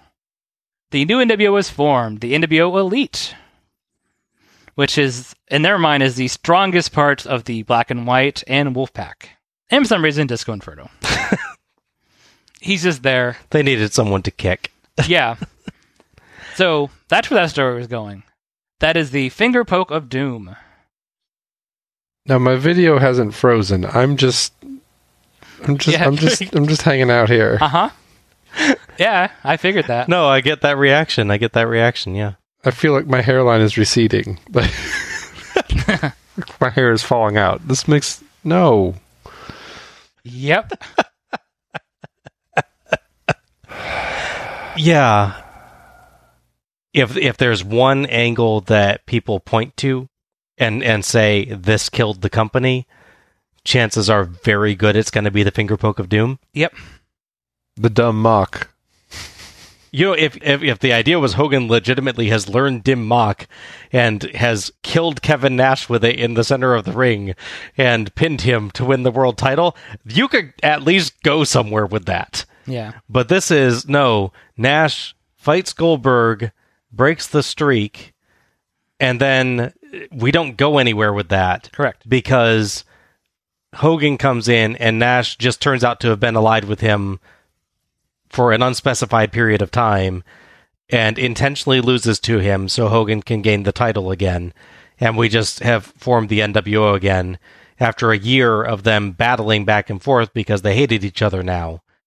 Basically, 1998 is pointless. Yeah. Is what that says. Well, I think Hall had a whole speech about that. Yeah. He said 1999 was going to be better. Hall is a liar. That's going to be his year, and he is part of the NWO Elite. And I know we haven't seen most 1998 shows, but it's going to kind of cast a pall over all of the 1998 shows for me, because I'll know all this stuff between NWO Hollywood and NWO Wolfpack. The resolution for that is either they were never fighting or they just kind of stopped fighting and decided to be friends again. Mm-hmm. They decided they love Hogan so much that he has to be the world champion again. Yeah. The guy that they decided they didn't like, and that's the entire reason the group broke apart, is that Correct. Hogan couldn't defend the world title. Yeah. Their resolution to that is Hogan comes back in and we're going to let him have him defend the world title again. Nash he's not even like fighting him, losing to him and being like, oh my gosh, you've proven that you're a better wrestler, so okay. He's just goes down like he was shot when Hogan pokes him in the chest, revealing that this entire thing is a big lie. Picture the bump that he takes from the spear. Yes. In this match. It's the same bump he takes. It's that sudden, sharp back bump. Jeez. Poke, slams it backwards. Yeah. There are two big angles in 1998. The NWO Hollywood versus NWO Wolfpack and the Goldberg streak. And in one moment in the Finger Poke of Doom, they have killed both those angles. Yeah. Because you've removed all the potential cool storyline possibilities you could have from the end of this match that would turn it from I'm not sure why you went that way to, oh, that was cool. And you've removed the entire NWO versus NWO angle. Yeah. And given neither of them a satisfactory conclusion. Well, and the biggest thing is that this shows that WCW, when pressed, will default to the norm. Yeah. Which for them, the norm is NWO. Yeah. I mean, they were clearly trying to break away from that a little by having a face version, seeing if they could keep them both going. They were clearly weakening the heel version, the black and white. Mm-hmm. Hogan leaves, and it's Scott Steiner in charge, and it's not as the same level. The point where there's jokingly the B team of people like Norton and Adams. Yeah. They're in the NWO, but it's not like, oh, Hall and Nash are here. It's, oh, yeah, those guys are also here. But yeah, anytime they can't think of anything to do, they just go back to NWO. Yep. That's what you get. Any other thoughts on that? I wish I didn't know it. Yeah, I know. It's like the Dusty thing where he wins the title and then, the next day it's taken away from him. Yeah. This could be a decent moment, but it's entirely spoiled. So WWF is still trying to save money. They're doing alternately taped shows and live shows. So every other one is taped or live. So they taped a show where the main event is Mick Foley winning the world title off of The Rock. But as the match is approaching, during the direct build-up, like the ring announce and everything, Tony Schiavone is told directly through his earpiece by Eric Bischoff, clearly, downplay this, give away the results of what's going to happen so no one will switch. On the WWF show. WWF results. Yeah. He's given a line, which basically he says, something along the lines of Mick Foley, who used to wrestle here as Cactus Jack, wins their world title tonight. Ha! That'll put butts in the seats. At which point, depending on where you read it, it's anywhere between 300,000 to 600,000 people change channel upon hearing, ooh, really? Click. Because they like Mick Foley and would like to see him win the world title. Correct. Yeah. So, reverse marketing there. Yeah. Ouch. It's a 0.2 in the rating spike or something. Some exact number that's... Jeez. Yeah. Noticeable. When you're fighting for 3.4 and 3.6 and 3.7. It reminds me of the whole, whenever there's a new book release or something and someone reads the last chapter or whatever and puts up a billion memes on giving away the ending. Uh-huh. Yeah. Just in this case, it made you actually go and buy the book. I did. I bought the book because of it. That whole thing is just them being petty, and it extremely backfires. Kind of deserve it, actually. Oh, yeah, absolutely. Absolutely. We get a quick replay of the Taser Zap, Hall's escape, the Powerbomb, and Nash raising the title in the air. And Starrcade 98 is done. That was sudden. Yeah. So, overall thoughts on Starrcade 98? It's a show with a very strong opening section, 2 interconnected matches that are very good, a third match that is very surprisingly good.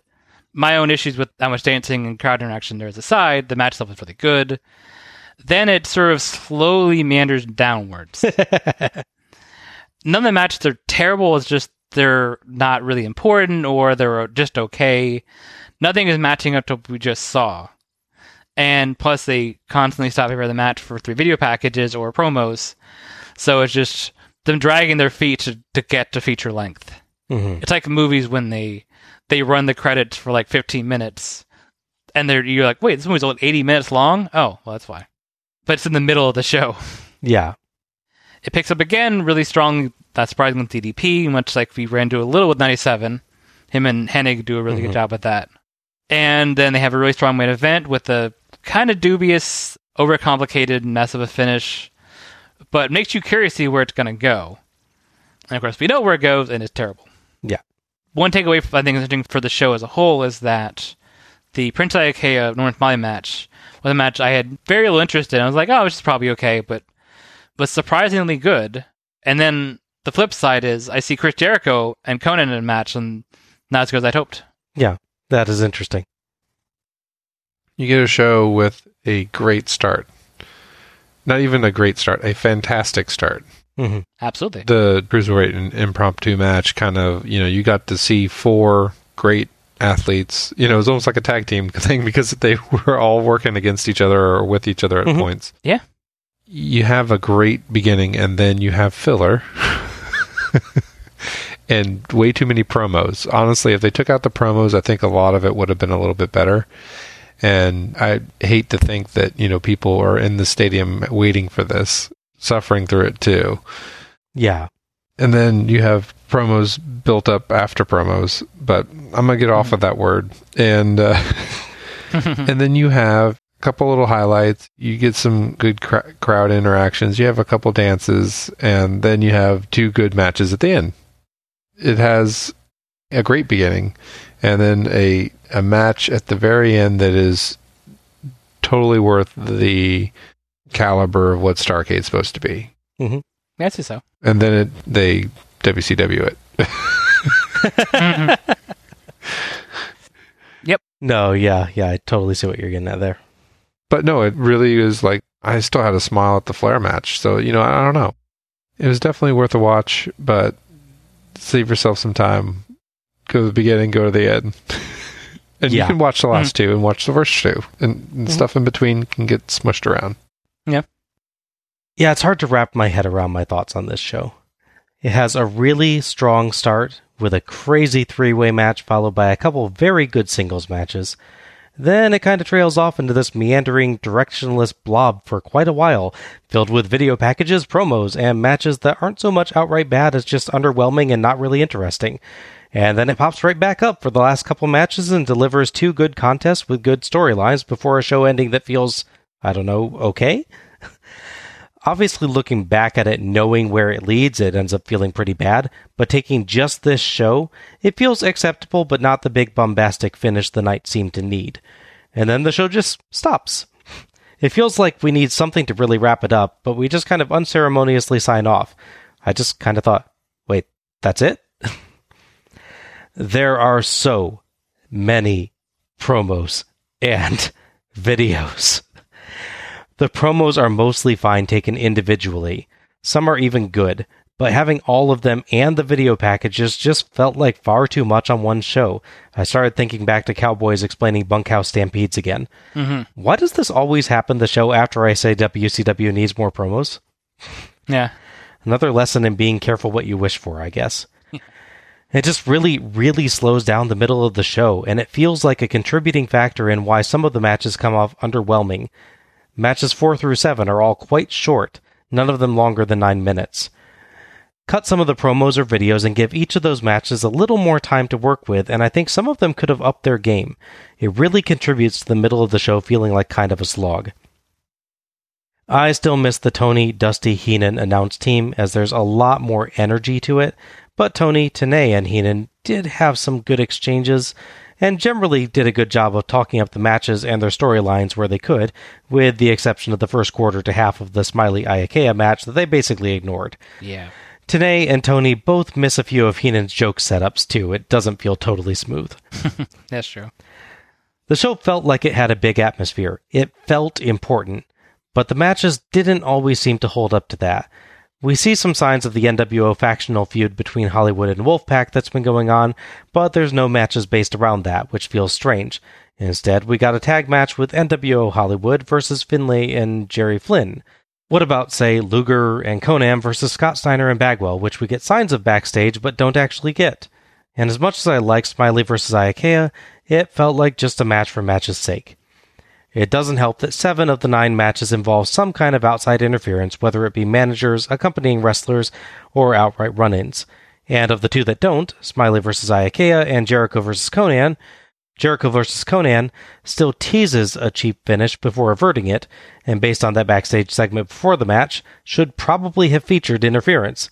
It's just the era we're in at this point, I know, and it doesn't ruin the matches, but it's just so repetitive with it happening in almost every match. And of the 3 big things the show builds towards, Flair vs. Bischoff, DDP vs. the Giant, and Nash vs. Goldberg, only DDP vs. the Giant has what feels like a really satisfying ending. So, this can be a decent show. It's just a show with a big, inexplicable valley in the middle of it, and a few kind of perplexing moments and match finishes. It's fine to watch, but probably not straight through. Definitely fast forward through all the video packages at least. It's weird because so much of the show feels important, like especially the ending, where they build up how important everything is. But getting to there in the middle, like, it could be a random Nitro or a Thunder. Yeah. Knowing that everyone was potentially in attendance, you wonder why they chose the people they chose. Mm-hmm. Fair. Yeah, it's fair, yeah. If there's this big rivalry, why isn't Hogan even mentioned in the whole thing? He's running for president at the moment. Still, they could. There wasn't a promo or anything in there. Yeah. It's true. Yeah, it is very strange. Hogan being held up is a big surprise for that great story they have coming up. Yeah. Not worth it. No, not at all. Yeah, it's just a strange show, and it's one of those ones that's really hard to wrap your head around exactly how you feel about it, because like you said, John, it has a great opening and pretty good to great ending, but the middle is just like, what? There's so much just slowdown, and... The best promo was like 12 seconds long with the Giant. Yeah, exactly. Yeah. Good beginnings, good endings, not so much in between. All right, match of the night and MVP. So match of the night, I'm a bit torn. They're going back and forth even while we're discussing it. For me, it comes down to either the two opening matches, basically. I think for me, I have to pick the Eddie Guerrero-Kidman match, because I really like the story they built of following up on the previous match. There is a lot of interference, but it's evened out really well, I think, because it goes both ways with Juvi and Ray there. And just how much I was impressed by what Eddie Guerrero could do in the situation, mostly running the ropes with one shoe and all that. Yeah, that was pretty impressive. His heel work in the match through the story is really good. MVP was a little tricky for me because, again, my initial thought was just go straight to Eddie Guerrero because he's so good. Because that match is so great. And everything else involved. And plus his crazy or dramatic no bit as well. I can't pick him MVP, though, because there's just too many issues in that middle promo between the matches. Mm-hmm. If he had nailed that promo 100%, he's MVP. He just ties both of them up. So going away, I pretty just seem to go, which is MVP is going to be someone whose match didn't quite get a match of the night, but they did so well, I can't ignore what they did. So as weird as it may sound, MVP for me is DDP. Okay. Because he built a really good match. I just don't think Giant could execute it as well as he wrote it. All right, John? The first two matches were so good, though. Yeah, absolutely. I'm going to go with the Cruiserweight Championship Triangle match as my match of the night, because it had a lot of great bits in it. It had, like, oh yeah, we should be teaming up against this other person. It had some funny bits too, and a lot of good work. And, it led to the other match, so we'll go with that. Yeah, and for you, it set one for everybody, I think. It set the pace for how good the show could be. So, yeah, it's an absolutely valid choice. Yeah, absolutely. And this will surprise you, but my MVP will probably be Goldberg, actually. Okay.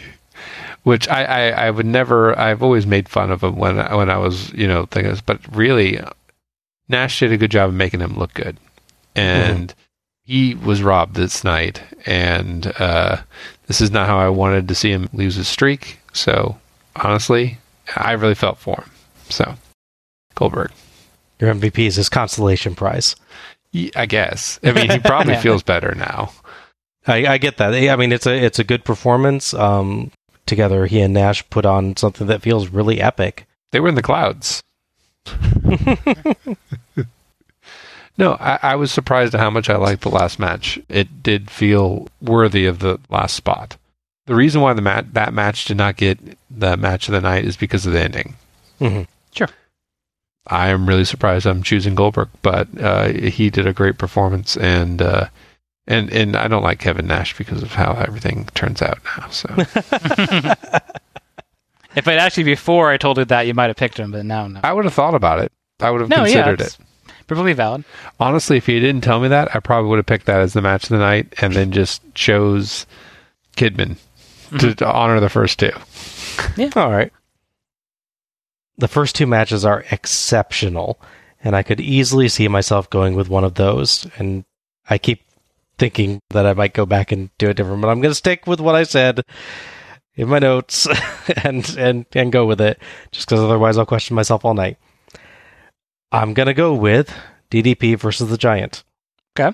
Much like last year, it was the purest emotional connection that I made with a match all night, though in this case, at least it wasn't the only one.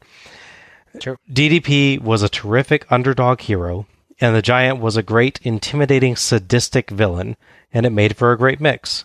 Cap it all off with a great ending diamond cutter, and it edges its way to the front. It's a near thing, but that one just hit me just right. And I think it's that lingering gratitude from it basically saving the show for me at that point, too. So. Yeah. Like going back to that Steamboat match that saved the show. Where you just had "Thank you, Steamboat" written as your notes. That's what I had, yeah. Yep. For my MVP, you and I were thinking along the same lines, John. I'm giving this to Billy Kidman for not one, but two excellent performances to kick off the show. Amazing work, especially considering how insane that first match was. The fact that he had anything left for the second, and he very much did, was incredible. Honorable mentions to Eddie Guerrero for a great heel performance and DDP for a terrific underdog battle, but Kidman really impressed me tonight, and he's my MVP. And that wraps up our review of Starrcade 98.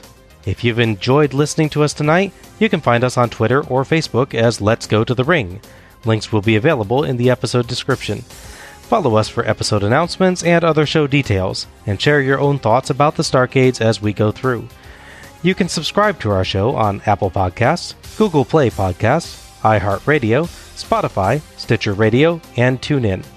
And please, if you've enjoyed this show, give us a rating or review, and share the show through your favorite social media platforms to help others discover us. Many thanks to OSW Review for attendance and pay-per-view figures, and to Gina Trujillo for our logo.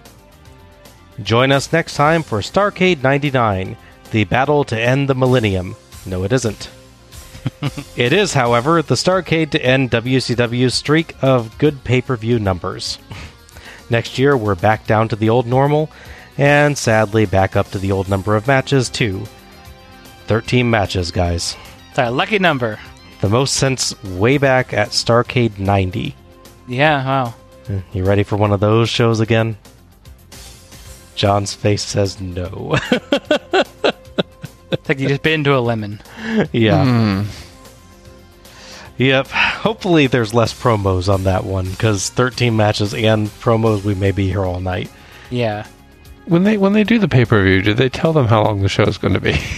Yes. Usually. I wonder if that has to do with the number of sales. This is Bob Moore for Alec Pridgeon and John Mullins, signing off. Good night, everybody. Happy wrestling. And work on those sweet luchador moves.